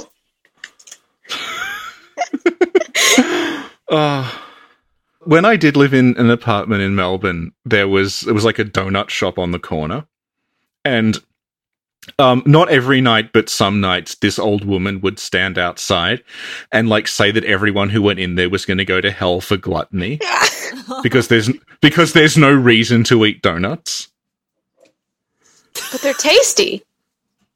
Yeah, but she's no, it's you shouldn't be eating donuts. She was serious. She was it's not necessary food, so you're going to go to hell for gluttony for it. And she would nice. She would give you the exact number of years you would be in hell for. Nice. Oh. I'd love to know. Yes, you'd be like, 5 years in hell for gluttony for that, 7 years for that. Wow. I'm so happy there's someone out there spreading that word around. God, I'd love to know how long I'm going to be in hell. Oh god, I wouldn't, considering the amount of donuts I've eaten. From what I gather, like a plain donut is 5 years, but then as you start adding like sprinkles and like icing and cream, it goes up a little. Oh god, I can't. I'm going to start thinking about that now. Every time somebody brings donuts into the office, I'm just going to be like, how many years in hell am I going to spend for eating this donut?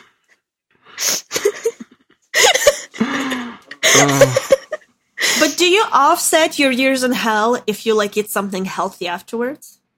I never really engaged her in discussion about it. If you see her, ask her. Who would like to know? Yeah, well, if I'm ever back in the city, like, if I'm ever wandering around at 2 a.m. again. Walk up to her with a donut and ask her how long you're going to be in hell for this donut. This particular Oh, actually, I think the donut shop's gone now, because I Aw. went there, like, a couple of weeks ago, and they've, like, redeveloped the area. Oh my god, was it sucked into the nightmare for selling donuts? It's possible. It's possible. I think she's there too. Yeah. She's like a bell maiden. She's the boss. She's the boss of the area. She could be a possible Witch of Hamwick. Oh yeah, there we go. Is she covered in eyes? No, she covered in donuts.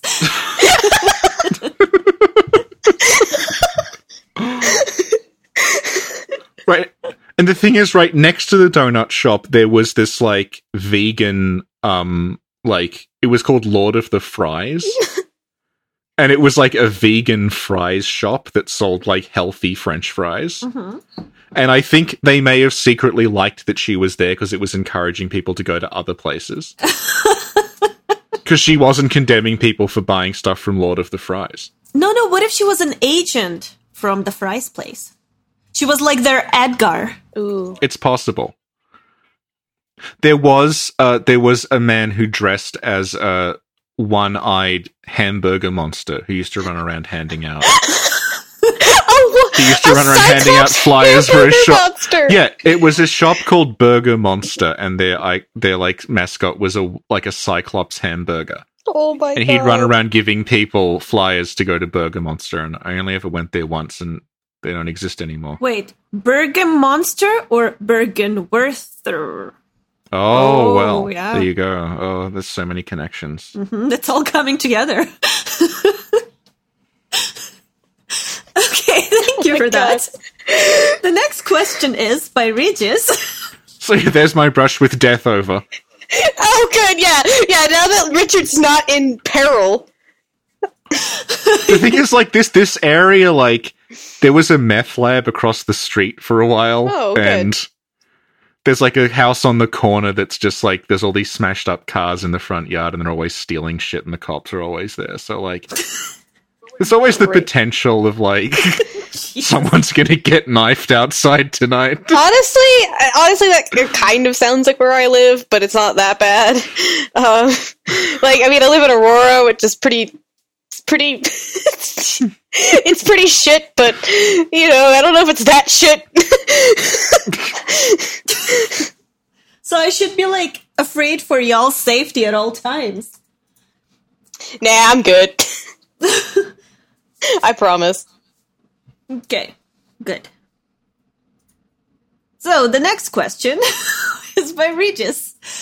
Is the Nightmare of Menses a temporary thing with a purpose, like the Hunter's Dream, or was it always there? I don't think the Hunter's Dream's temporary, though. I think that's always going to be there. I think the question is more that the Hunter's Dream was created after they beckon the moon presence. I think that's what the Regis is trying to get at, but I think that the Nightmare of Menses might have already been there before because of the structures of the buildings and things like that. Yeah, I think it's like the Hunter's Nightmare is to Lauren. Mm-hmm. Where, like, something went down with the Great Ones in Lauren, and then, like, that ends up like whatever thing they did wrong creates the nightmare version of Lauren. Because they make a big point in the story about, like, Lauren went through in the past what Yharnam is going through now, and everyone who studied Lauren thinks that, like, Yharnam is going to be the next place to go through this. Yeah. So, like, that'd be their... The Nightmare Frontier and the Nightmare of Mensis together would be Lauren's equivalent of the Hunter's Nightmare. Mm-hmm. In the same way, like, with the Hunter's Nightmare, you start on the River of Blood, and then you climb up, and there's, like, other buildings there and other areas. Mm-hmm. Cool. Princess of War asks, was the brain in the nightmare already, or was it brought and held there? Does it ensure the continued existence on the nightmare? Why can't it just leave? Well, it has no legs. I think we covered that as... It does have legs. It does. What? Yeah. If you look at it, it's got arms and legs. It just, like, there's no skeleton. It's just like tendons and, like, veins. Yeah. It has hands. It looks like if you, like, ripped an amygdala's, like, muscles and nerves and, like, blood out without a skeleton. It would look like it's got the same hand structure, and, like, the head is similar to an amygdala head, but it's, like sort of leaking out. It's like a real shitty attempt at making an amygdala. Yeah, that's basically what, in the same way that, like, ROM is like a shitty attempt at making something else. Mm-hmm. Would we ask the brain of Mensis to join our Blitz sports team? No. Well, you can make contact with it. Maybe it's going to be like a coach or an advisor. Maybe. It seems like, I don't know. I think that giant, you got a better bet with that church giant. Oh, yeah, for sure. Yeah. Yeah. He's our ticket to the championships. What about Ludwig? Oh, yeah. Oh, yeah. I think that would be good. Can Ludwig even swim, though? Because you have to be underwater. Can the brain of Mensis even swim, though? I imagine the brain of Mensis could float like a jellyfish. Oh. Ooh, that might be better for it. It seems like it's in it's having a lot of issues. It probably needs to have some, like, some water therapy there. Ludwig's got a lot of arms, so he'd probably be good at sport because he could, like, grab in different places. It'd be he'd be a good goalie. No, Richard, it depends which Ludwig, because the first phase Ludwig, he's very disorganized. He doesn't know what he's doing. The second phase Ludwig would be okay. Yeah. So you have to just give him his Moonlight Greatsword and he'll be fine. Amygdala would be really good, because it's got, like, 7 arms. Amygdala would be a baller at playing that. Yeah. Yeah, it'd be great. Mm-hmm. I think that the Cleric Beast would do a pretty good job. Can this be its own podcast later on that's just, like, Bloodborne, Yeah. like, fantasy sports league? Who would play what position? Yes! Oh my god! We need to do that! Oh my god, that'd be so funny. You need to make, like, a little draft for it. Yes. Okay. And we're just gonna do fantasy sports with Bloodborne bosses and random characters. Yeah. Just fantasy football. Do a bracket. So, the next question is, Princess Beef is asking, also, WTF are those dog, bird, and bird dog things? I mean, that's one of the things that I was thinking about that really seemed to have come from Micolash himself. It seems like some kind of fucked up shit he'd do. You know where he got the idea for those? Where did he get the idea? The Simpsons. Yes, he watches The Simpsons. Remember that episode when Bart's evil twin sewed together a rat and a pigeon? Oh, the pigeon Yes. rat. Yeah. Yeah. Yeah. Go on. Okay. Now that I've wasted time, you explain things, Richard. Here. So, I think, like, they're probably just conjured up out of nothingness. Because one of the first things, they're like the Winter Lanterns, I guess, where, like, Winter Lanterns seem to be something that's born out of what Maria did. That, like, they're like her guilty conscience takes a form in the nightmare. So I think, like, the dog birds and bird dogs and spider pigs are probably the same thing. Oh yeah, the spider pigs. Yeah. Oh yeah, I forgot about the spider pigs. Is that also a pig from The Simpsons, the movie, when Homer gets a pig and he's like, Spider Pig, Spider Pig, does whatever a Spider Pig does. The only joke anyone remembers from that film. That fucking movie. I saw that in theaters. I don't know why. Yeah. Yeah, I saw it in theaters too, and like no one remembers anything except Spider Pig. I don't remember even what the movie was about. It's like 4 times longer than an episode of The Simpsons normally is, but it has one memorable joke. It's not even that a good joke. No, it's just like this completely random thing of like Spider Pig. Yep. They brought Spider Pig back in the series. Oh, yeah? Yeah. I don't watch it anymore, I just heard someone complaining about it. It's like it's gotten so bad they've brought back Spider Pig from the movie. God, how far the Simpsons have fallen. Yeah. God. What were we talking about? Good question. We were answering questions. I think we were talking about the dog crow bird things. Yeah. Yeah. Yeah. Did we answer that? I think. Kind of. I mean, you can't really answer that. We've answered it as well as it's ever going to be answered. But, you know, what do you call that thing? I forgot what it's called. Richie, what am I thinking? Oh, that. Yeah. The policy? No. No, but you know, oh my god. Like in old medical books. The The thing. Oh, the thing. Or was it in a novel? I'm just having a complete I only had 1 cup of coffee today. It wasn't something, and it has a name. it was the something and it has a name. Yes. Like, oh god. It's in a book. I don't even know what I'm talking about. I just have this abstract idea, and it's Right. like when you it has a name when you like sew 2 animals together. Oh, yeah, Oh, yeah. chimera. I know what you're talking about. Yeah. Well, that's the alchemist term for it, isn't it? Or, yeah. No. Well, a chimera is just a general term meaning like things like composite animal. Yeah. It's like a medical thing. Is it like, I always think like Frankenstein, but that's just me. Yeah. I'm crazy. It's okay. No, I know the kind of thing you mean. Because, like, people thought the platypus was fake. When that was first discovered, they thought they've just sewn a bunch of animals together to make this thing, but it was real. There's a specific kind called a Jenny Hanover. Like, and the Fiji mermaid is another one. Yeah. The Fiji mermaid was a big one. Yeah, I'm looking at the Fiji mermaid and it just says, like, it's an object comprising the torso of a monkey and the back half of a fish. But it doesn't seem to have a name. Or like a term for yeah.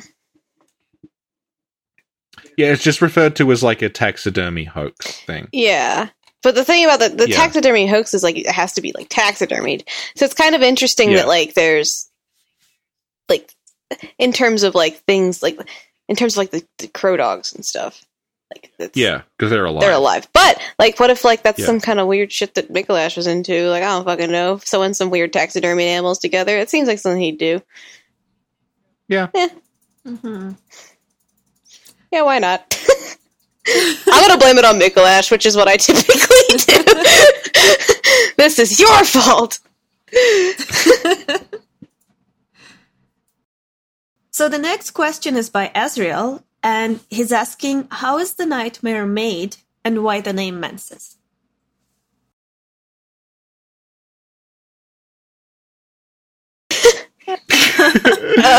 Well, like, we've established the nightmare's probably leftover bits of Lauren.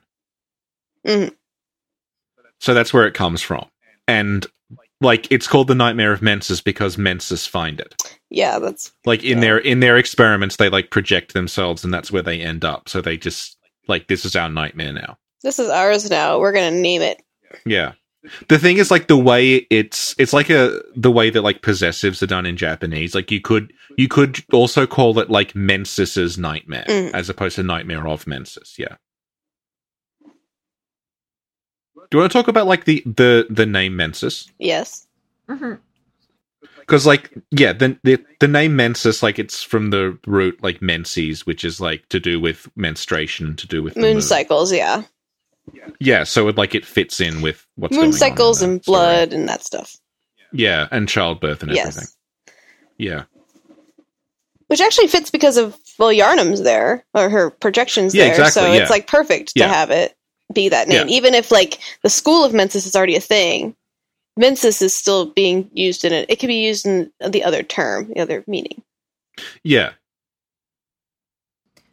Okay, so the thing I was thinking of earlier was parabiosis. Oh. Okay. Yeah, it was bothering me, but I wasn't crazy. Parabiosis, the anatomical joining of two individuals. Yeah. Yeah, it's used on, like, research on, like, lab rats, where, like, they'll sew two rats together and, see, like, how, like, the body of one affects the other. Okay. That's genuinely, that could definitely fit into the crow dog thing. Yeah. Yeah, As an sorry. experiment. Yeah, from what I can tell, it's used to study, like, the effects of aging, where, like, they'll sew, like, an older mouse to a younger mouse. And then, like, so they're sort of sharing the same, like, organs and the same blood and stuff, and they'll watch how, like, the aging process affects them differently, because they're sort of, like, the old one is exchanging, like, cells with the younger one. Mm-hmm. Nice going, Sin. Yeah! Get there. Bravo. Yes. Do you see how little encouragement I get from Richie for all the incredible finds I find? I mean, I don't know, it seems like you get some positive feedback. He's the true bully of the podcast. Oh my god. So the answer is we don't know how the nightmare is constructed, but Richie, you were about to talk about the name Mensis? We We did. You did? Oh, yeah, I wasn't listening. I was trying to Google the thought that I Yeah, had. that's okay. Okay. That's okay. You're fine. It's fine. Okay. Let me see. We can talk about... Richie? Wait. Okay.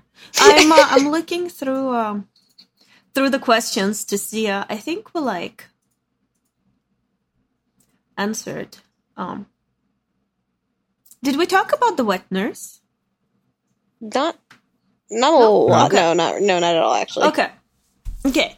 So Magdalene Amandel asks, what is Mance's relationship with the wet nurse? Is she allied with them? Does she do Micolash's bidding, or is it the other way around? Wet nurse has always confused me because she seems like she doesn't really fit. Yeah. So it's like, I don't really know. Like, I know that her obvious role is a wet nurse, but we don't really know where she. I don't know where she comes from. I mean, she doesn't. She's invisible. Like, I mean, well, she's not invisible, but she doesn't have a face. So you don't know if she's like the Marion or like what. She looks like the shadows of Yharnam, but bigger. Yeah, she does. And she's got all these like ornate things, and she's got these swords, and she's like a bird. It's like kind of strange. I think the idea is that they have, when we say they have Murgo, we mean they have Murgo's third cord. It's like Murgo's dead, but they have this like part of his body. Mm-hmm. They bring that to the nightmare, and they use that to like get in contact with a Great One. The Great One that ends up getting in contact with them, it's not Cos. It's the wet nurse. And like that lands, and that sort of takes over like where Murgo is, and like that grabs onto Murgo and won't let him go. Because the thing is, like, prior to the DLC, you could say the wet nurse was Cos. Because Micolash is beckoning something called Cos, and there's something there. But I think you have to assume there's just like another Great One took the bait instead of Cos.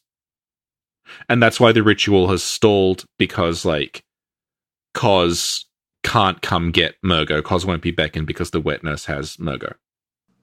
Mm-hmm. Bean, do you have any thoughts on that? On the wet nurse? Wet nurse is just, like I said, I think that, I don't know,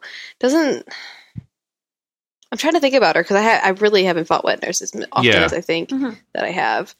Because I was reading about something about how she's just like, seems like a conglomerate of a bunch of different things. And then they were like, well, we need another boss. She feels like what she is, which is they were going to have a different ending and they couldn't do it. So they recycled the boss from somewhere else. Yeah. Cause she really does not fit there at all. Yeah. Like, it doesn't make any sense that, like, you know, you kill Micolash and then you see Yarnum and then you kill the wet nurse and Yarnum bows to you. What is going on with the dynamic between, like, what is the wet nurse actually doing and what is Murgo doing? And the wet nurse has Murgo, we know. Yeah, we know that she does, but it seems like she's supposed to be. Is she like there waiting for? I think you said this earlier, but I may not have been paying attention. Waiting for Kaz to get there, and that's why Yarnum is, like, not here for that? I don't think she's waiting for Kaz. I think she's just grabbed onto him. Okay. But, like, it's confusing because they use wet nurse to describe the beast. Like, it's possible that it's something that, like, is... The problem is you find all these dead Mensis members outside. Mm-hmm. And, like, Micolash is still calling to Kaz, which gives the impression, like, this isn't exactly going as planned. Yeah. Like, maybe wet nurse showed up and they were like, fuck. Yeah. Because that's what the, like, brains are gifted with decay thing is referring to. Because it's like, Mensis used the third core to get in contact with Murgo, but that somehow destroyed their brains. So, like, I guess witnessing the appearance of this great one, like, destroyed them somehow. Which makes it seem like it's not on their side, but, like... There's a theory that, like, Murgo creates the wet nurse as, like, a defense mechanism. Yeah, I was reading about that, too. I thought that was really interesting because Murgo doesn't have anything, and it seems like Murgo has quite a bit of control over the Dreamland, so he should be able, in theory, to create something that would protect him. Yeah, but then that's weird because, like, Yarnum wants Murgo back. So if Murgo can create this thing, why doesn't Murgo just leave? Because, like, Yarnum's... The implication is, like, Yarnum cannot get to Murgo because of the wet nurse. Mm-hmm. So that makes it seem weird that, like, if Murgo's created this thing, like, why that's happening. I think because, like, what happens is when you defeat the wet nurse, you don't get Nightmare Slain until the crying stops. Mm-hmm. So people think that, like, by killing the wet nurse, you've also killed Murgo in some way. Yeah, that's what also confused me. I just felt like maybe it was because Murgo really genuinely cannot. I mean, Murgo is a baby, like, all in all. So if there's nothing there to take care of him. Yeah, and it's also weird because, like, Murgo is the source of Yarnum's power. Mm-hmm. Like, when you encounter her in the chalices, like, there's certain attacks she will do where the tell for the attack is she, like, rubs her pregnant stomach. Yes. And then you hear Murgo crying, and then this like sort of psychic shockwaves start emanating from her. And the implication is, like, that's Murgo doing that. Mm-hmm. So it might be like, because the wet nurse does look like she's pregnant. She has, like, a distended abdomen. Mm-hmm. So maybe the idea is, like, the wet nurse is hanging on to Murgo as, like, a source of power and won't let him go. Oh, that's really interesting. And then, and then that would actually change the dynamic between Yarnum as well, with Yarnum and Murgo, if Murgo is that source. Yeah. That's different. And then it could be that. Or it could be the same way, but Murgo's created an image to protect him from being used as a source of power from even Yarnum herself. Yeah. So, that's an interesting dynamic to think about. Mm-hmm. So for reference, like, the wet nurse boss that we fight, that was probably going to be, when it was initially designed, like, there would have been an old woman in Yosefka's clinic who fulfilled the role of Yosefka. And she just looks like a human version of the wet nurse. Oh, is that where all her... And the wet... Oh. Yeah, and the wet... She looks... If you imagine, like, a smaller, like, human... It's like this hunchbacked old woman. And she's wearing, like, the same, like... It's like a less ornate version of what the wet nurse is wearing. And the wet nurse is internally called, like, the dream demon. So we're thinking that, like, maybe, like, that woman would have become an optional boss and you would fight her in the Dreamlands as this thing. Mm-hmm. Oh, yeah. So, okay, yeah. So it's like the idea of, like, meeting an NPC and then the NPC becomes a boss. Yeah. Which is what Micolash was going to be.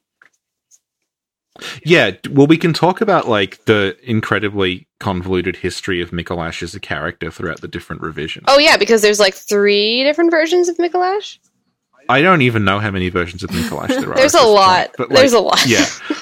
So, like, based on what we have dug up, it looks like in the very first version of Bloodborne, you were trying to find your friend who was called Lawrence. And at this point, like, obviously Lawrence is not the head of the Healing Church. It looks like the head of the Healing Church at that point would have been a guy called Micolash, who was possibly the same kind of character. He may have looked the same. And he is, like, a friendly NPC. You can talk to him. And he says similar things to what Micolash says in the boss fight. He says, like, Cos, or some say, Cosm, can you hear me? Like, and he's, like, calling to something, and then he will talk to you, and he will say things like, you know, I'm trapped here, and, like, I'm awake all the time, but I'm also dreaming, and, like, yeah, he sort of babbles to you, and he's like, I need you to look into my eyes and, like, remind me that, like, there are people here, and, like, he's in this sort of trance state. Yeah. And then as he's talking toward the end of one of the lines, he's like, I can see it, and then he's, like, screaming, like, his voice suddenly shifts from... He sounds very timid initially, and then he just starts, like, howling and screaming like he does in the boss fight. And he's like, you know, I can see my nightmare, my beautiful nightmare, and he's, like, shouting. Yeah, yeah. Yeah. The cut content audio I've definitely listened to, because I always remember how he was referring to Rom as the downside up fool in the cut content. Yeah, yeah. And the other interesting thing is, like, people may have seen this because Lance McDonald showed it off, but in the cutscene where Lawrence leaves Bergenworth, you never see Lawrence, but there is a model there representing Lawrence, and that model is Micolash. Oh! Yeah.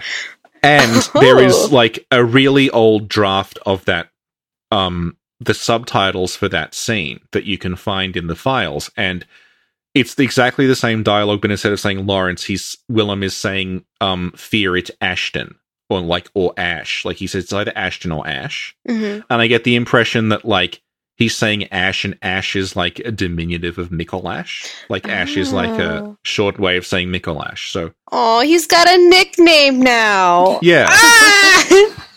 Oh, confirmed. Very cute. Yeah, so I think, like, initially Micolash would have been head of a healing church.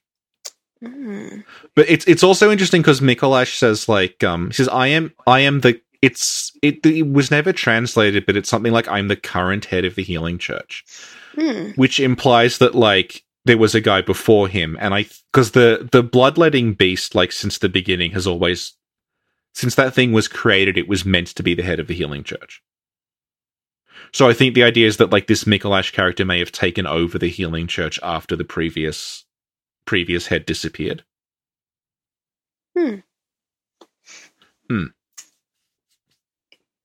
Yeah, that's cool shit. Thank you. And, oh, wait, Richie, talk about the thing about the mud. The mud. Grand Lake of Mud. Oh, yeah, right. This is actually in the cut content, so you may have read it. One of the weirdest lines Micolash has is, like, the Grand Lake of Mud is hidden now from sight. Yep. And people were like, what the fuck does this mean? And people were thinking, like, does it mean, like, there's a lot of mud around Bergenworth? Is he talking about that? But then if you look at, like, lines, like, the Japanese is closer to, like, we are in mud. Like, the mud is obscuring the Great Lake from our sight. It's like that. It's not like the lake of mud is hidden from sight. It's like the lake is hidden from sight by the mud. And that is literally what he says in the cut lines. It's like, the Great Lake is clouded by grime, which is a much closer translation. Yeah. And there's like a blood minister character who was removed, and he talks about, like, we're sunk too deeply in the mud, and we're all going to be awoken. So it's using, like, mud and grime as, like, a metaphor for, like, we're not enlightened enough to see this thing because the our sight's obscured by this mud, so we're trying to get away from it. Oh. So would that be like, do you think it's like a metaphor? You're trying to get away from it, so it's like obscuring the truth in many ways. Yeah, he's talking because he's like he's saying like the mud is clouding the Great Lake, and then he's like the cosmos. Right. The Great Lake is, the Great Lake would be the cosmos. So cosmos, see. So it's like, yes. Like the sort of lack of enlightenment is this mud that's obscuring his vision. He's trying to break through it. Right. Okay. And then that might kind of tie into the idea of ascension and being able to actually see everything for what it is. Yeah. Awesome. Thank you. Do you want me to quickly talk about where the name Micolash probably comes from? Yes. Go on. Okay, so the giant Prague astronomical clock, which is the basis of the clock in the Grand Cathedral, the guy who designed that was called Micolash. Oh. So I'm pretty sure, like, when they were doing the research for the game, they ran across that name and thought it sounded cool. So they used it. Oh, I love that. Oh. Yeah. Do we have anything else to talk about on Micolash? I mean, I could talk about Micolash for a long time, but I don't think it's going to have any, like, hold any water. Oh, actually, Scarroot had a very important question about menses. Yeah? Are y'all ready? I'm ready for this extremely important question. Okay. What is the connection between menses and the horsefish rune? Oh, shit. Well, that depends on what gesture you perform in front of the menses brain. It's true. If you perform the snack gesture in front of the menses brain, you receive the horsefish rune. Yeah. Everyone should know this. It's common knowledge. Yeah. And the description says this is a rune imparted to Ludwig after he killed Maria. Yeah. Of course. I like how Bean is 100% on board. Come on, this is simple lore, everyone. Everyone should know that if you perform the Snack Covenant gesture, you're gonna get the horsefish rune from the brain of Menses. I don't know what you're gonna do from there, but you're gonna get it.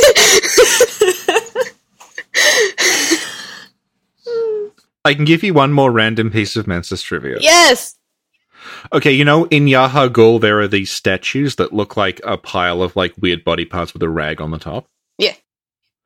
Those were not originally designed as statues. Those are actually enemies that are cut from the game. Oh. And they made them into statues by there's no animation and just with a stone texture applied. And they would have loaded in, you know, those cages in Menses that are just hanging from the chains, nothing in them. They would have had those in them. And I think the idea is, like, they were, like, Mensa scholars who had been, like, transformed into these, like, blob things, and they have, like, these rags, and they kind of, like, they move, they like these sort of tumors, but they have, like, kind of, like, limbs and things. They just sort of, like, wiggle, and, like, they're really gross looking. Do you think they would have had those in place of, like, the tiny attendants? I don't know. They look like they would have just been in the cages that are now empty. Oh, okay. Like, they would have had these, like, tumor sort of blobs in them that are sort of, like, squirming around. I was always wondering about those cages, because they always look like the elevator cages that are there. Yeah, yeah. So it just looks like a bunch of elevators. I think that's maybe been what they were going with when Menses encountered the Great Ones, like, it overloaded them. Mm. So, like, one plan may have been that, like, they just turned into these, like, masses of flesh instead of just dying. I mean, we know that sort of knowledge can cause a transformation in many ways. We know that from the Celestials. We know that from the Brain Suckers, Rom, that stuff. So. Yeah, and like, and Micolash has a cut. His set has cut, like, arm parts. Oh, does it actually? He doesn't use them in game, but they exist. It's like the manacles he has on. Like, you can restore those and equip them, and like they exist, but they're just not used. His set is like the Menses cage, the student set, the student trousers, and the, like, handcuff things. Together, they're just referred to as Lord of the Nightmare set. Oh, but it kind of splits them up across different locations. Oh, and in Japanese, Micolash is not called host of the nightmare. Well, it's a word that's like, he's like Micolash, like the master of the nightmare or something. It's using host in the sense that like if someone comes to your house, you're the host. Mm-hmm. But like, it was a weird choice of words because it makes it sound like it's literally inside his head, like he's hosting it. But he's more like Micolash, like Lord of the Nightmare, or Micolash, Master of the Nightmare. Mm-hmm. Well, we're approaching like 2.5 hours, and I have to go do chores and eat. I also have to eat. Yeah. It is 3:58 a.m. here. So, Richie, do the outro.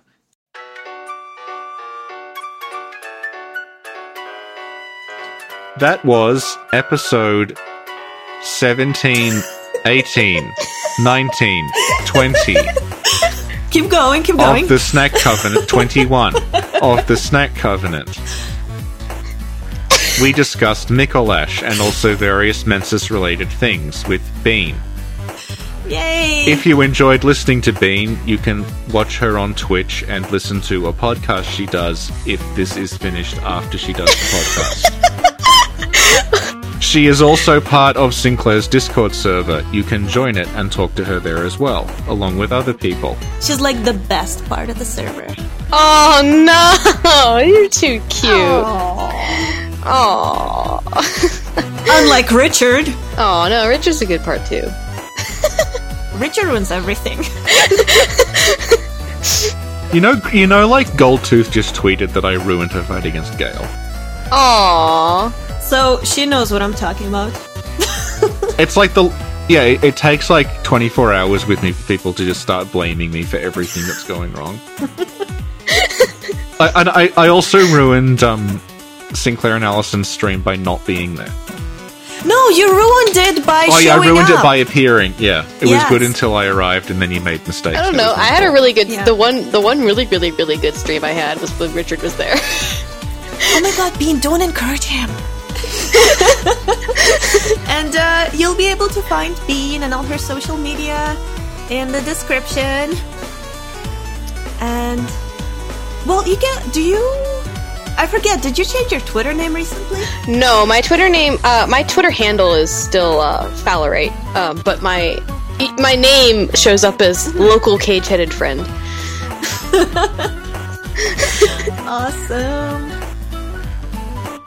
You have like a DeviantArt account for your stuff as well. I have a Instagram. My Instagram is a lifestyle. It's like lifestyle Instagram, so it's mostly like my art and then also my just random photos because I don't separate anything out because I'm a professional. So my Instagram is the same as it's Teeny Tiny Coffee Bean. Awesome. I think that's it. Yay! Well, thank you so much for coming, Bean. Thank you so much. Of course. Thank you for having me. It was super fun. It was super fun.